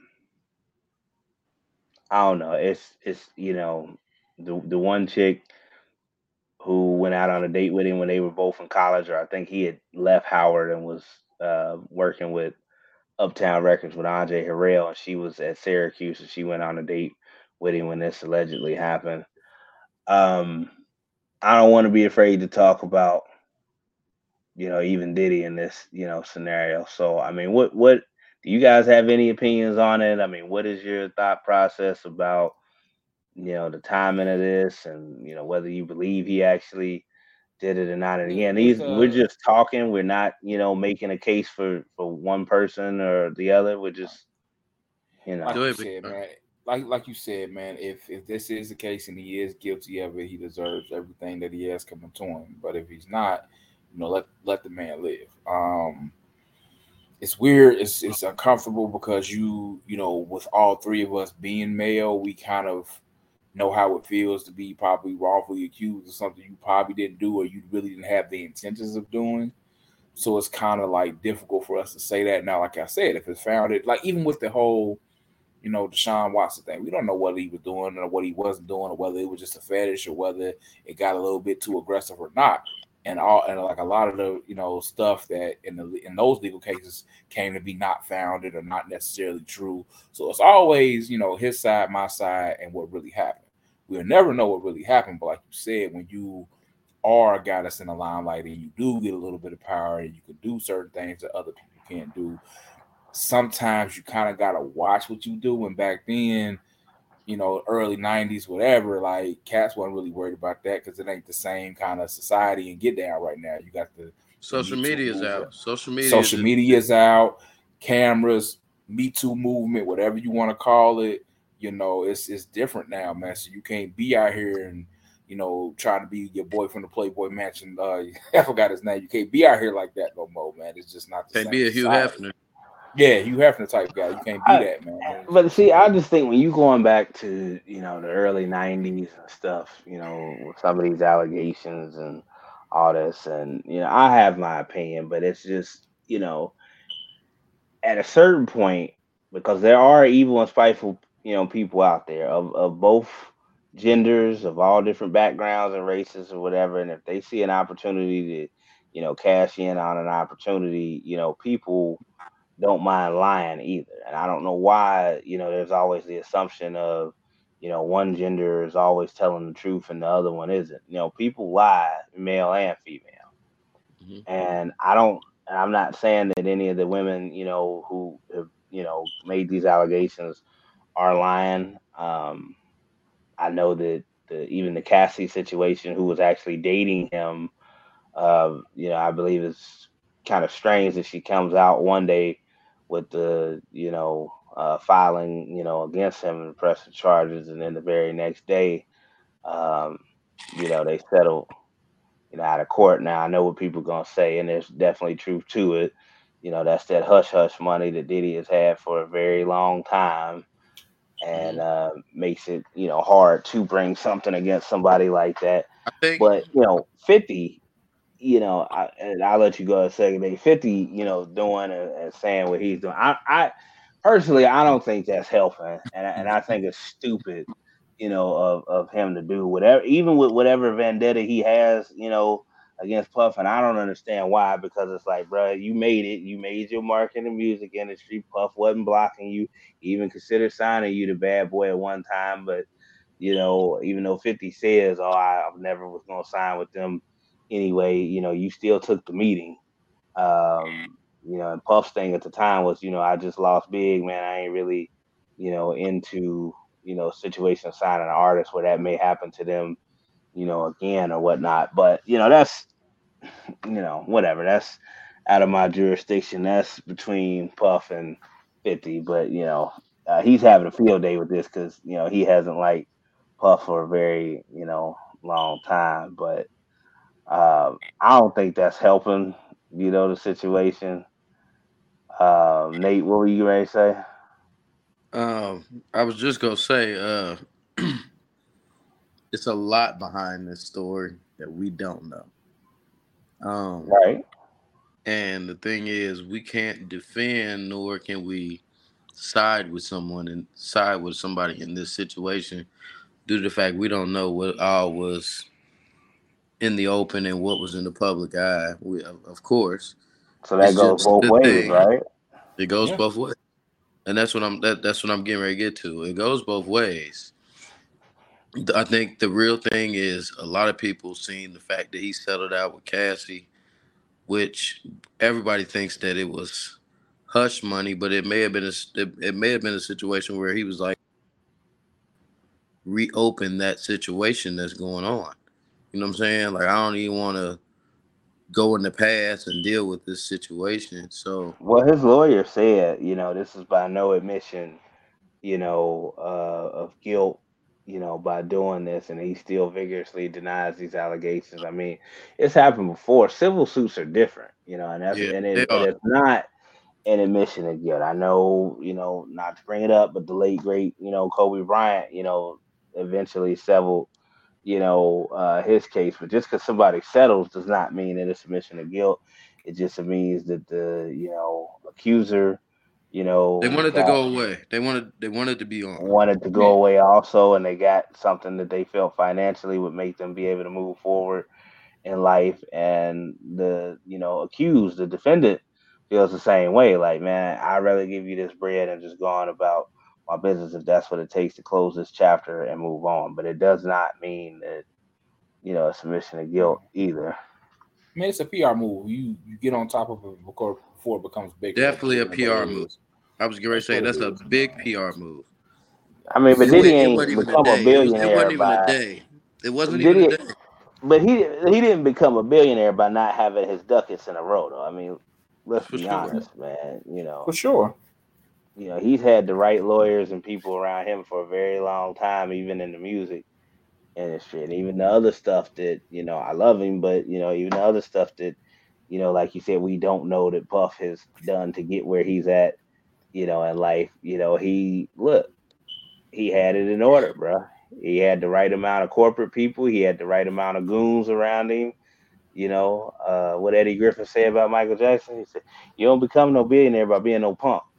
You you got to do what you got to do to get to that point." And I'm sure there's some things that maybe he isn't, proud of. I don't know if this is one of them or not, but it's really tough because I saw somebody, Nate, that I won't say the name on here, but they went to Central State with me and John, and you have connection to them because I think you had her on your show, Men versus Truth versus Women.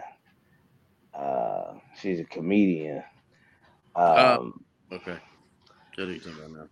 Okay. and she said some garbage that actually got her unfriended on my social media as it relates to me about why ain't nobody talking about canceling the Bad Boy catalog. And I said, well, I had some thoughts in my head, but like I said, I didn't act on it. I just said, all right, well, I don't want to see that garbage no more. So yeah, delete it. But I wasn't gonna respond to it. And I'm like, so the families of all those artists and stuff that he just now gave his masters, to a few months ago and stuff are supposed to suffer, or us as music lovers or whatever because of one person's potential actions. I don't understand that. People just be talking and try to sound funny and try to sound smart. That's it. I take that people when they make comments like that with a grain of salt. Now, I'll tell you what was funny as I click on Brucey's comments. I think the stories have some truth to them. However, why are they telling the story now? I think it's a money grab, especially that he went ahead and paid Cassie instead of fighting. Others are going to try to get some bread too. Shit, to me, I think she had more dirt to spill. He was stopping the league before it got bigger. That's my perception. I mean, that's what you do in those situations. So yeah, I don't agree with canceling the Bad Boy catalog. That's crazy. Yeah, that's nuts. That would be taking away so much from hip hop. Like, yeah, that's nuts. That's dumb. Do you that's know? dumb. But do you know what all you would have to take away though? Like that. Yeah, that's not I even, almost. You talk about taking Big away. Like that's what first goes into my mind. Like, so you gonna cancel Big, Black Rob, Mace, the Locks beginning, 112, Total, 112, Mary J. Blige, Mary J. Jodeci. Like you crazy. Carl Thomas. Did we say 112? Yeah, I said 112. Feel like there's somebody we're missing too. It's a whole bunch of people we missing, but yeah, because even if they weren't signed to Bad Boy, you talking about projects that Bad Boy was involved in, all the remixes that Puff did. Take that ODB and Mariah Carey remix of Fantasy off. That was Diddy too. The Honey remix with Styles P and Jada Kiss on it. There's a lot of the Jodeci records. You taking the Locks away. A lot of the Jodeci records don't happen without Puff, though. People are failing to realize that. Like, he was basically their executive producer during his time at Uptown. Mm-hmm. Craig Mack.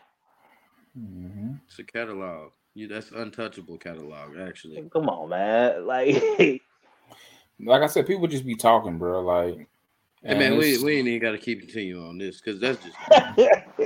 But it's like people be, and then people be so quick to say this because of this cancel culture. Like, but if you go back through history, you know how many people we got to cancel. If we're gonna do that, we're gonna keep it all the way gutter across the board. Oh, we're gonna keep it a buck, man. You might have to cancel people like Elvis Presley and let me stop. But anyway, that's why I said we're not gonna keep going due to the fact that it's gonna be a lot of cancellations. We're not gonna do that. Let's not do that. I can say another person that some people consider the GOAT, but I'm gonna just leave that alone. This whole cancel culture. But again, I think we all feel the same way. If he did it, hang him. If not, man.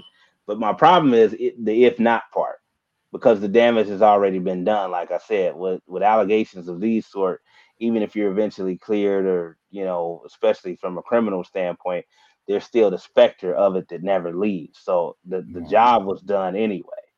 Right. That's the reason why Russell Simmons is living in another damn country, right now. He ran up out of here. Right. And that's just like, a few young men, unfortunately, where, they go to the league or they go to the NFL and they get hit with a charge like that. Their career is taken away from them. I mean, hell, at least Diddy got to experience his career. Some of these kids and some of these young men that get hit with the same thing don't even get that. Well, let's not forget the now deleted tweet from Jamar Chase's. Well, I'm not going to use that term, but the mother of his, child.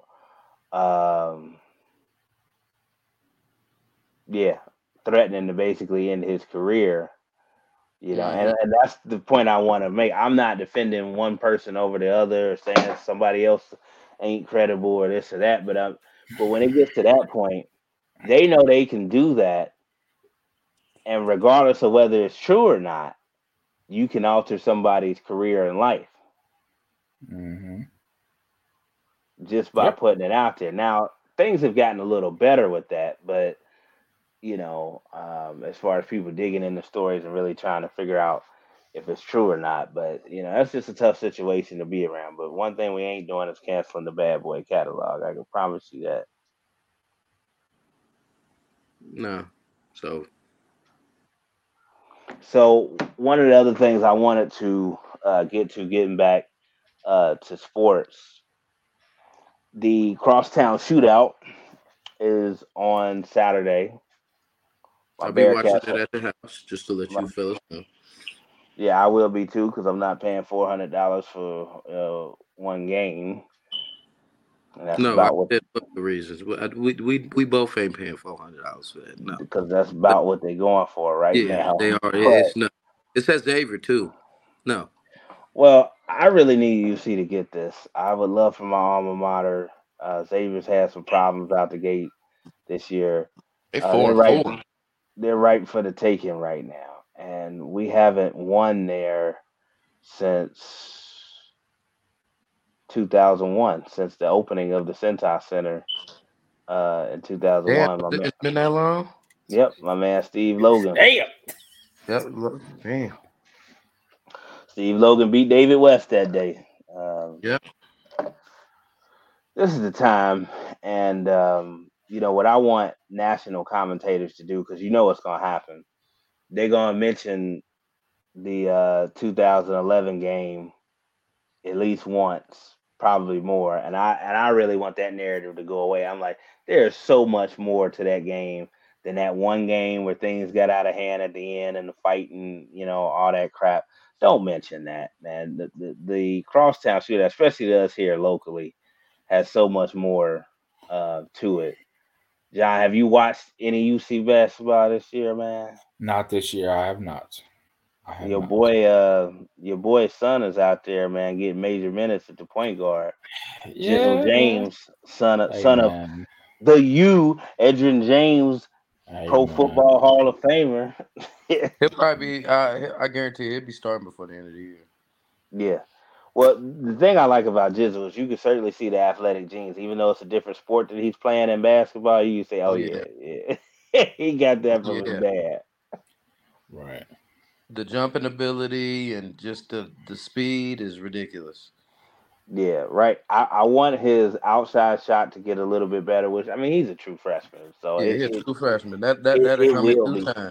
But it's not like his jumper's broke. You know what I mean? It's just not consistent. But like the way he drives to the hole and those layups and stuff that he gets and the reverse layups and stuff, you can just see it. Like, man, this team is really coming together, man.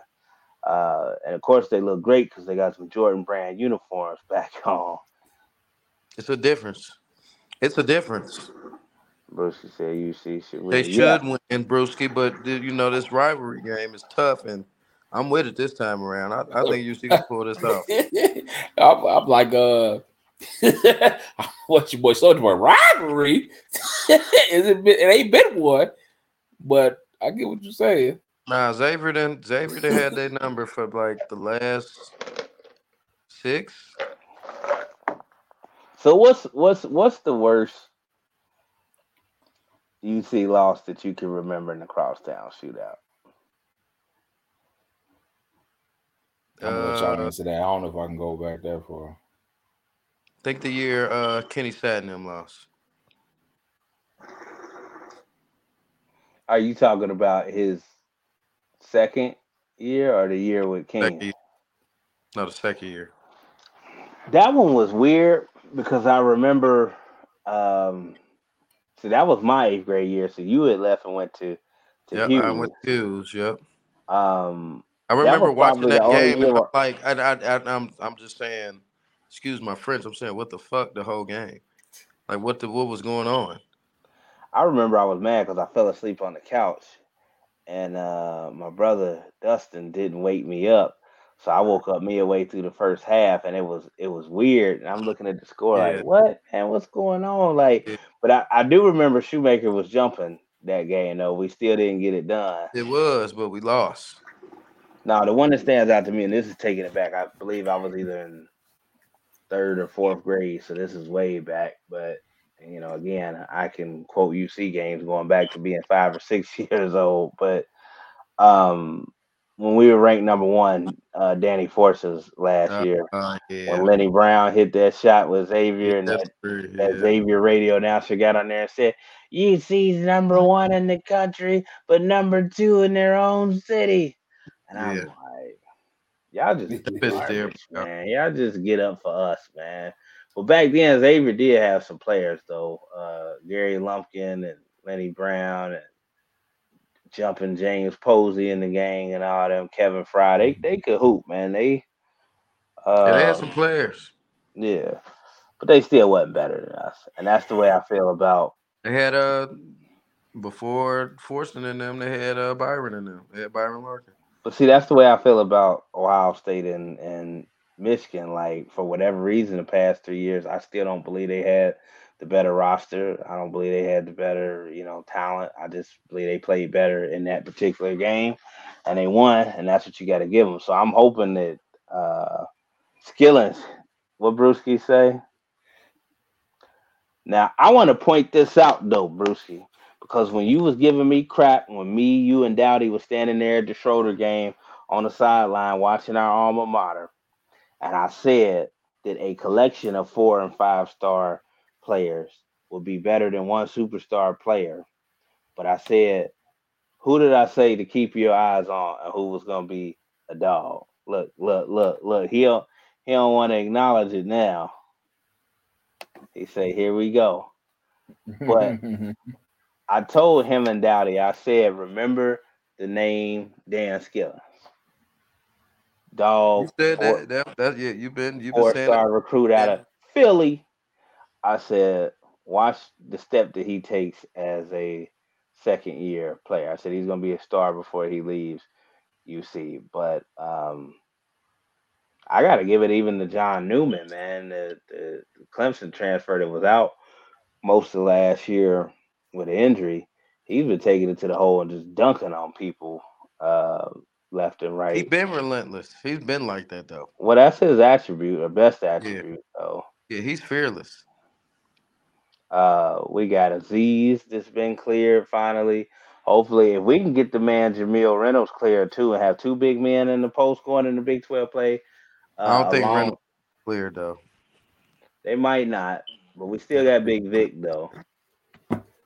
Yeah. In the post. But the Bearcats have a lot of exciting options, and like I said, the fact that guys are including them in their top 5 schools list, and some are committing and stuff. It's gonna get real ugly on that hoop course. So I just want to remind all these UC fans, because they don't know it yet, but they getting ready to switch back to being UC basketball fans. Some of them have already done it, especially with Satterfield's opening act as UC football head coach. But watch, the pendulum is going to switch. For Brucey sure. said, "Why are they not going to clear Reynolds?" Well, Cause he was considered they said his red shirt year was not considered red shirt. They said he was considered part of the roster. That was one thing. And then they said something about him with the eligibility of transfers as well. So there was two things that was involved with that. So I don't think he gonna get cleared. Nate's going to give you the official answer. I'm going to give you the down low real answer. I still think that there is selective enforcement um, in different parts of the NCAA and certain schools that they will let stuff go. Like I said, the kid, who was the kid that left Ohio State that's at Howard right now? Oh, the one that's like 6 transfers. John posted him. He's like year 6 or eight, 7 Yeah, he like 6, 7 years. Yeah. year eight of now he college like basketball. now he at like a HBCU now. Like he Yeah, done he at gave Yeah. Howard up. now. Um, Oh shoot, I only got there's a 5. lot of people that don't want UC basketball to get back to where we know it should be and is going back to, because that's bad for the other blue bloods. Because if UC becomes a blue blood again, they got the Jordan brand uniforms, the momentum, the different athletic facilities and stuff on campus. It's a different UC now, even than it was during the Huggins years. It can get real ugly and scarce for a lot of other teams. You're in a better conference in the Big 12, now, so you'll be able to pull better recruits in with that also. There's a lot of advantages to people not wanting UC, to be back. So there's that factor too, if you ask me, and just, uneven enforcement throughout the NCAA. So everything that Nate said was true also, but I believe there's a little bit extra to it also. So Reynolds may not get in, but UC is headed in the right direction with that at least. Want to make sure we didn't miss anything. I think we touched on everything except for my Los Angeles Lakers being in the semifinals of this pointless We don't in-season need to talk about that. tournament. I And still I'm don't get like, what is this really doing, man? Nothing. Are you not a fan of this? Are you not a fan of this? Y'all not fans? I don't see a point of it. Yeah, but y'all ain't basketball. Y'all don't like basketball. We are basketball fans. Hold on, man. I don't like See, there you go. There you go. Here you go. Like we do like basketball. I'd have had more basketball guests on this show than football players, and I'm a football guy. I said y'all ain't real basketball fans. No. Okay. Oh, how are we not real basketball? But Nate, what is the these point are of very competitive games. They can be competitive. Competing. That's fine. They are competing. Okay, that's great. Okay, everybody knows at the end of the season, it's all they about ain't gonna compete in the All-Star game. I'm going, but I'm not. You can't even get them to play defense in the All-Star game. Now I'm supposed to care. But they're playing hard Al, that's what I'm saying. You're ignoring the fact that they're playing hard in the in-game tournament. You're absolutely right. When you put money on the line, who ain't playing harder when there's some more money involved? Who ain't? People that really love the game of basketball. No, Al. Hell, you ain't gonna do that. And so somebody say, "Hey, bro, we got this money game going on."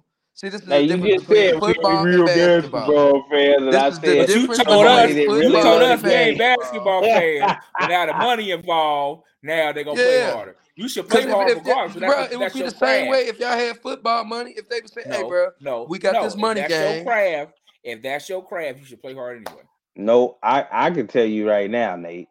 When I was young and when I first wanted to play in the NFL, I didn't even know they got paid, and that's what I wanted to do for a living. Money had jack shit to do with it with me with football. That's why I still eat, sleep, and drink it. It's my first love and always will be, and that's why I said earlier in the show. Basketball, it's the same. That's why I said earlier in the show. I don't give a damn if it's the Belk Bowl, the Kraft Cheese Bowl, the Wrigley Field, Yankee Stadium Bowl. If I had that opportunity to suit up and play this game at the peak of my abilities again, I would do it for free any day. You ain't gotta pay me to play football. You're saying. I hear what you're saying. But you go sit up here and tell me a little money on top of what you love ain't gonna make you play a little harder? Not if you really love the game, because that's not what your main motive is for. No. I'm gonna ask you this again. A little money on top of what you love to do, a little extra, ain't gonna make you want to play harder. Did it make Joe Burrow want to play harder? It did, but he fucked up now. Excuse my mouth. No, it didn't. He never stopped playing at an elite level, other than when he gets hurt and they stop, letting them have preseason reps. This is why I don't debate with football players. This is why I stopped debating with Calvin Hill as well. Hold on. Did it make Kobe play harder? Yep. Definitely did. Definitely did. And then Brewski does this. I know, no, there ain't no thank you. See, Brewski does this thing where he tries to tell me how I feel based on other people and what they would do in different scenarios, and I always had to correct him. Well, I'm not other people, so that's not how I function. If you get paid to do something, it's your job anyway. But there's a difference between getting paid to do a regular job, like all of us work, and all right. Let's backtrack a little bit. Let's backtrack a little bit. Let's backtrack a little bit. See, he ain't let me finish. Stuff like this that I would do regardless if I wasn't getting paid, because it's my true passion and love. Okay. For example, you said your prime. You ain't worried about no money. You ain't doing everything. A D1 scholarship on the line. Say what? A D1 scholarship is on the line. Of course, if a D1 scholarship was on the line, of course I'm going to play harder. That's just what a D1 scholarship is on the line. I'm not getting the correlation. He's saying as far as if it don't have to be money, if it was an opportunity, if it was a D1 scholarship. Another opportunity at the next level. Would that make you play harder? Would that make you play harder? But of course you would, because that's just what it is. See, it's times like this where I wish my dad was still alive, because he could probably explain it better. I know where your daddy gonna go with it. I know where your daddy go with it. Like my dad said, even if we had an 8:00 game up in Dayton, Ohio, you never had to wake Alex up. I didn't have an alarm clock when I was younger. I would be outside at 6 a.m. with everything but my shoulder pads on, ready to go, because I love the game that fucking much. I didn't need an alarm clock to wake up. So I think I money feel. is, I was the is same not way. going But to be an no, incentive. but Playing for a D1 scholarship or trying to, as most of us did who played, during that year, that's great. Yeah, because you want to continue your career. That's what it was about with me. Now I had to walk on, but again, the incentive of getting that, yeah, that's nice. But like I said, if I had the opportunity to play football, I was gonna play football. That even that was not necessarily my end goal. I just wanted to play football as long as I could and make it to the NFL. All that financial stuff is great. It's like icing on the cake, to me. Like moving my mom out of the hood, stuff like that was, an incentive. But the money itself, that was not why I was playing football. But this is my thing, Al. This is the point I'm making. There's a goal with every level. When you get to the pros, the goal is to make money and win a championship. College level, you're trying to get the accolades. You're trying to prove that you're ready for the next level, to be known for what you're doing and being known what you're doing in your craft. Every level has something that makes you play harder. Every level. It don't matter what it is. Brucey You said, have a so if job, you your job. if your job incentives at work, you're not gonna work harder to get it. I don't know. Like my dad told me when I was a kid, he said he didn't give a damn whether I, became a professional knitter for, a living. I want you to be the best, knitter on the planet. And that's kind of the attitude that I took around in life or whatever. Like I just from a competitive standpoint, I want to be the best. And anything that my name is attached to or somebody's, hold me accountable for, yeah, I want to bust ass and be the absolute best at it, and just my internal pride is not gonna let me half-ass and do something because I don't believe in that. So incentives, yeah, I mean you're gonna try to reach them, but like I said, I'm just built different. I can't really explain it, to people. Like you don't have to, wave a carrot in front of me to do, the best job that I'm capable of doing. That's what I was raised to do. So I don't really know any different way than approaching it. I'm not a, half-ass person. If I'm all in on something, I'm all in on it.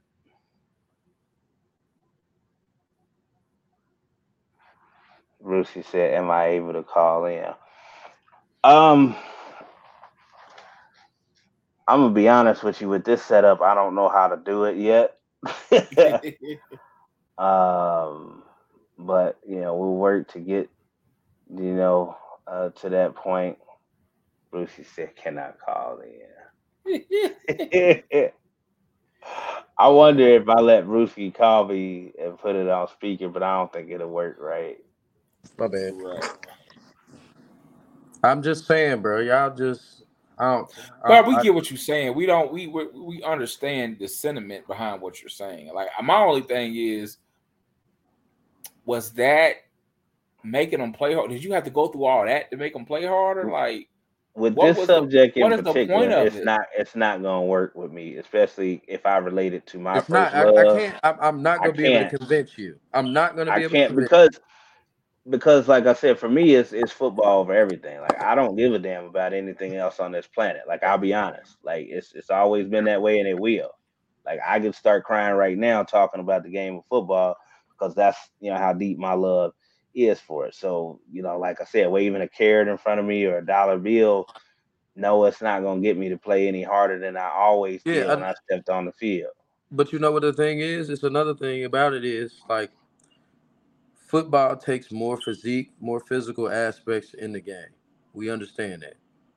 My thing is, when it comes to basketball, you have the ability to coast and still do your best in those games. Football, you can't do that. There's a difference between the two sports in regards to the physicality and also how you play in the game. Some people are smarter than others in basketball. Some people are smarter than others in football. Some people can coast in football. Some people can coast in basketball. So the thing is, in regards to this end game, this mid-season tournament, the whole thing of it behind it is everybody's thinking about getting a mid-season championship due to the fact that everybody was playing to their full potential in the middle of the season. That's what I'm saying. That's the only thing I'm saying to you. Go ahead, John. But why not play to your full potential to win an Because you're NBA playing 82 championship? games instead of playing 17 games like football. I get I'm it. sure hell, but sure as hell I glad get it. that I get Michael. it. But I'm just saying, for example, the fun guy made all them commercials, and he was the king of LA and what he was gonna do, and we ain't seen him since. So this is gonna make him come play harder and not take off What you talking games about? and not I'm Kawhi. about Kawhi Kawhi Leonard. Leonard, the Who fun told guy. him he was the king of LA? Because LeBron James still in LA. New Balance, and when he made the commercials with the little keychain waving in the wind and the That's, little, I got a better example than that. Shut all this shit down. That's a terrible one. Uh, He ain't even play a full season and with the Clippers. That's what I'm saying. So that's gonna without make being him play hurt. harder. Without being hurt. okay, so You can't use him. So, I'm sure as hell glad the athletes that I grew up watching them triple headers on NBA on NBC. Nate talking about somebody ain't no real basketball fan. I used to be glued to my TV, watch all 3 games, then watch the night game on TNT. But that's when guys actually played and cared and competed, night in and night out. People like Michael Jordan, Kobe Bryant, Magic Johnson, Larry Bird, that you had to drag off that damn court. Didn't mind playing an 82 game season and still tried to play every single game and the playoffs. And somehow their bodies mostly held up to doing so until they were ancient and couldn't do it anymore because their bodies were conditioned to do it. And they loved the game that much that they wanted to compete night in and night out. So I don't really want to hear all this crap that you need an in-season tournament to make people play hard, because some of them still ain't playing hard. Because if you look at the teams that are left, the 4 teams or whatever, the Lakers record is like 13-9 or something right now, anyway. So it's not like they, are tearing it up even with this in season tournament. It's, other motivations that motivate these guys now, like money. But I mean, they get paid to be in the All-Star game too, and they still go out there and, half ass and not want to, guard each other. And that's not the All-Star games that we grew up, watching. The Pro Bowl, of course, me being a leatherhead or old school, I felt like I would have competed and played the same way. But I understand them because it's a much more violent, collision based game, and guys were getting hurt in the Pro Bowl and altering their futures and their careers and their earnings and stuff. But in basketball, it's a damn pickup game. A competitive pickup game. There's no reason for y'all to be out there just letting, cats go to the lane and not even playing at all. Like, that's just stupid. Like, to me, they get paid for that. I want to know what the explanation is for that.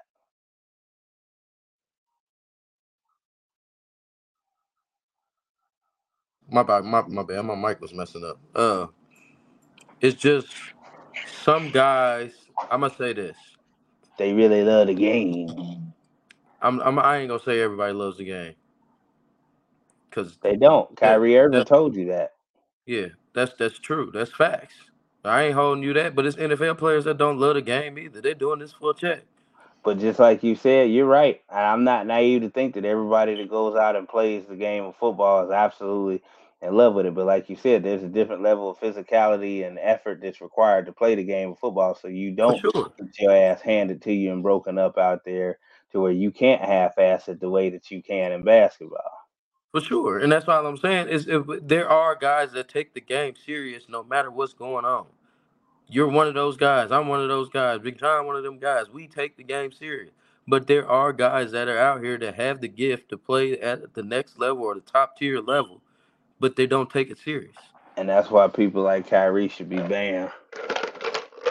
I ain't gonna say he banned because due to the fact that boy can play basketball, I can't even get mad. What I did can't KG say? It ain't about talent. It ain't about that. What did KG Well, say if the you other got week? if you got what man in the world has not used their talent? I mean, A there's lot. crackhead butterheads. We are. I mean, there's a lot of people like that. But I'm saying at that level, at the NBA, there's several people in the NBA that have top tier talent, and they only use it for a money chase. There's people in the NFL that have this top tier talent. They only use it because it's a money chase. They know that's gonna make them a lot of money, If you half-assed but they in the ain't winning. NFL though, somebody's gonna take your spot, and/or you gonna get hurt or broken up. For sure. Von Miller already said that. In the NBA, As soon as he half-assed, he It's knew he almost almost lost the spot. become unwatchable at certain portions of the season trying to watch NBA basketball, and they only slightly step it up in the playoffs now. Because even the league itself wants to see everybody run up and down the court, score 150 points, a night. But like I said, in basketball, we was talking about the optics and it just looks bad earlier. Well, that's how I feel when I watch basketball. It just looks bad because, like you said, there are portions of the game or season where you can go out there and just lollygag and say, I don't really care, and it shows. At least you forced to play each week, each game, in football, because like I said, if you don't, your livelihood and your overall health can be at stake if that's the case. And most football players, speaking of teammates, aren't gonna let you coast, because now you messing with my bottom line and could get me hurt because you out here fooling around. Your mic is on mute, Big John.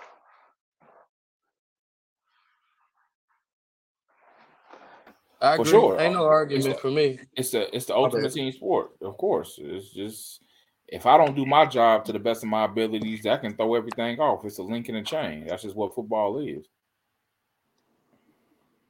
Absolutely. Bruce, you said, and I agree with you on that, AB. I can't watch the game during the first half of the season, but then the season tournament has made it more enjoyable to watch. Well, I mean, and it's not everybody. There are certain guys that are going to play no matter what, like Jimmy Buckets. Joel Embiid is another one. Giannis is another one. Guys that are going to play hard no matter what, and they're superstars. And then there's other junkyard dogs like Patrick Beverly, and of course, he may not be the same player that he once was, but that's why, particularly after Kobe retired, one of the players that I enjoyed watching was still Russ, because I know, regardless, Russell Westbrook is going to go 100 miles per hour, and the effort is going to be there, and he attacked the game the same way I play, like it meant something, like every game was a life or death situation. But you can't say, oh man, you can't say I'll what? be quiet. You can't say that ain't how Russ played. I'm gonna leave it alone. You that ain't how Russ played. Did I say something that He was plays false? with reckless abandonment sometimes, bro. I'm not getting into your style points and your preference. I'm talking about an effort standpoint. I was being very specific in what I said. Sometimes his effort ain't even the right effort. Okay, Nate. I'm just glad sometimes y'all his effort ain't the right effort. It ain't. What's the right effort? If it ain't the wrong effort is forcing the issues. His effort, he forces issues. I'm not talking about style of play. He forces issues. Him playing reckless Kobe is Bryant forcing play issues. every game like it was his last? No. What? No. All right, you can look back at games where it looks like he just doesn't know what the fuck. Excuse my mouth. He don't know what he's doing. It's games out there that he does. He looks like he doesn't know what he's doing. Who? Even when he was with your Lakers, it was games out there he didn't look like he knew what he was doing. Kobe Bryant. I didn't say Russell Westbrook. I was talking about Russ. My bad. I didn't know you was talking about. I asked, did Kobe Bryant play every game like it was his last? Yeah. You ain't getting no argument. We can get off this with talking about Kobe. You ain't gonna catch no argument with Kobe for me. But I felt like Allen Iverson played every game like it was his last too. He did. Bro, you speaking of a different. But see, you getting into effectiveness and all of this and No, you speaking of a different breed. None of them niggas still playing, bro. You speaking of a different breed. My bad. I'm just saying, you speaking of a different breed. They're not playing no more. Nate owe me $20. And I'm not accepting Russell Westbrook because he plays with reckless abandonment. I'm not doing that. Right. I'm not gonna accept Russell Westbrook because he plays reckless. His style of play is reckless. Only time it wasn't reckless was when he was in OKC averaging a triple-double because he had no other choice but to do that way. He had to play that way. James Harden and Steph Curry ruined basketball.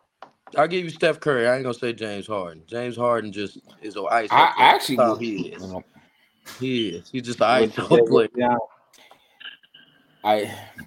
I'm going to say Steph Curry per se didn't ruin basketball. Everybody who tried to be like Steph Curry ruined basketball. I agree with that. That's it. Y'all forgetting about James Harden doing the little dumb hand gestures and stuff and going out partying after losses Now, and I stuff. totally. Why you bringing up his personal life? What's his personal life got to do with that? I totally and don't getting like. fat because he didn't want to play for a particular team, which he's never recovered from. But that's every team he's played for, bro. That's every team he's played for. Look, Corey Chappelle, aka Brucey, say, "I hate James Harden." You know, one of our more famous guests that we had on here, DeMar Johnson, said the same thing, that he didn't. What's up, Terry? Look at Terry. That he didn't like James Harden's game. Now, going back, I'm sorry for what I didn't even hear what you just asked because I had you on mute. But like I said, Steph Curry didn't rule basketball. People who tried to be like Steph Curry rule basketball. I've never been a fan of how James Harden plays now. I was a fan of how he played at OKC when he was coming off the bench. Maybe he should have stayed playing like that. But I hate, and me and Al laugh about it, but the dribble, shoot, that gets on my nerves. Like, do something. Like, I don't want to watch 30 minutes. Right. I don't want to watch 30 minutes of you standing in one place dribbling and shooting. That's boring. I don't want to watch that. It's a terrible way of basketball. I don't disagree with that. Now, it works for him. To Steph Curry's defense, he runs around, help he makes plays, he does what he does. Steph Curry didn't ruin basketball. It's people who tried to be like him ruin basketball. For sure. Steph Curry still moves without the ball. He Rip Hamilton without the ball. He runs around, he makes plays, he comes off screens, he does everything he's supposed to do. People who try to be like him. This go sound crazy.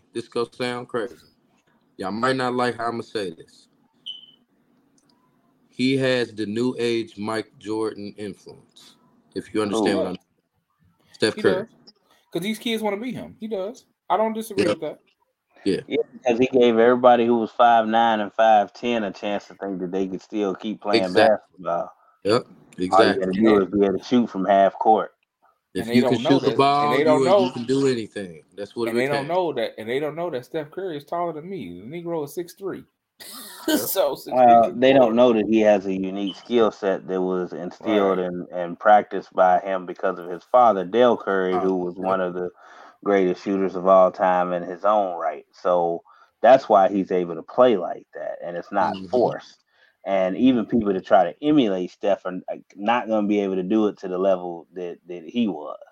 And another thing that he has that a lot of people don't even pay attention to, the young man can handle the basketball. And y'all got me Steph over Curry here. is Steph Curry, and that's the thing. Like people trying to emulate him, but I just think it's the way basketball has changed and the AAU influence and stuff. Because I know Kobe said he used to hate AAU, and he wish basketball was still little league and fundamentals and stuff were worked on. But the whole vibe is everybody. If you ain't shooting from half court, it's a dunk, or an alley-oop. I mean, very rarely. I mean, I guess you see it sometimes, but man, I remember when the game was like real detailed half court offense, the triangle offense, pick and roll stuff like John Stockton, Karl Malone. I think Steve Nash was the last one to use that pick and roll consistently to that degree. On I'm gonna say it passed on the Joker and Murray. I don't think you've ever watched their offense, but they run a 2-man game. How would I not have watched? I mean, but here's the thing. What y'all saying? What y'all saying is correct, but like even with the pick and roll thing, like how many guys you see with a post game or even with a mid range game? It's only a selected few. That's why they rushed and got Melo up out the league. Joker and Embiid. Right. Because I mean, they're DeMar big DeRozan men. They're of allowed. That breed of the mid range. Of course, DeMar DeRozan ain't changing. He don't care. He ain't gonna change his game. It's your boy in Milwaukee, he might be a little old now, but Chris Middleton had a nice mid range. He used game too. Mm-hmm. But he was more of a 3-point threat as well, though. Yeah, that mid range game is a lost art, man. It is. When I got older, I realized that's gonna be my best friend. When I hit 30, I was like, oh yeah, the mid range is gonna be my best friend. You got that club foot, bro. You can't run like you do. It's not my basketball career done. I'm over. I'm retired. I'm sitting down and sat down. See, y'all was messing, joke about Tim Duncan. Now you is Tim Duncan. Now you got to play it. Oh no, I wasn't never joking about Tim Duncan because I was the only one that made. Shout out to my boy Tone. Tone was the diehard Tim Duncan fan, and I started paying attention. I'm like, Timmy got game. So Timmy rubbed off. You know what? Tim Duncan was one of them dudes that I really didn't appreciate until the very tail end of his career. Because I always knew he was great, but it was just so damn boring to watch. What Shaq called the big fundamental, fundamental. And him banking it, in and stuff like that. He mastered the bank shot. Because like my favorite, power forwards, Chris Webber, Charles Barkley, Rasheed Wallace. Like I like to see entertainment value. KG. Duncan's game was so plain and boring, but like towards the end of his career, I started to realize, like, you know what? He might be the greatest power forward. What he say? What he say on the Titans? We run 6 plays straight like Novocaine. Give it time, it always works. Always work.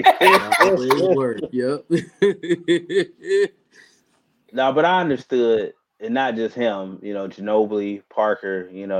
That big three that they had, man. They put in some real work, man, and they played some great basketball for a very long time, man. That offense was different, bro. That offense was different. And the way they were able to beat, effective. The way they were able to beat, and in that big three down in Miami, and they were not at the peak of their abilities when they beat Miami. Nope. They just played right better there basketball. At the hump. They was right there. Fundamentals and being coached by Pop, was able to get it done. He's definitely a mastermind. Yeah. Yep. Even though Victor Wembanyama ain't doing what he's supposed to do tonight, Pop is a mastermind. That long mug, 7'3", wingspan, almost 8 foot. Yeah, that's crazy. It's crazy. Now, but Joker don't pass the eye test neither, but he's another one that just you can't stop. I think they're the team to beat still. They definitely have to be. They're definitely the team to beat. Now, what I want to know is why Kentavious Caldwell-Pope couldn't play like that when he was with the Lakers. That pissed me off. Because LeBron James had the ball. Well, we don't want to get into that. Have people like Los. My bad. My bad. No, I agree. But as I said before, you start talking about LeBron, even if it's constructive criticism, these bronzexuals will get upset in a hurry. Yeah, that's true. I'll leave it alone. Well, fellas, green is for the money, gold is for the honeys. You got to put that Celtic crap in there. Yeah. We're ready to wrap up. We want to remind everybody to please check us out everywhere. YouTube, Spotify, Google Podcasts, Apple Pies. Y'all see what my mind is. Everybody dying down. I'm hungry too. Apple Podcasts. Check out us on Facebook too. The link will be up as well to catch the live stream. We got some pretty exciting things as we close out season 3 and the beginning of season 4. Also, anybody that is looking for a podcast to sponsor, again, the best sports podcast in the city of Cincinnati will be a great one to start with. So we want to sign out. I am Farrell, checking out with the Brown, Bruce Wayne, Big John. Yes, sir. Will West, the best Nate. You know it. And we will do it better the next time. There you go. Yeah.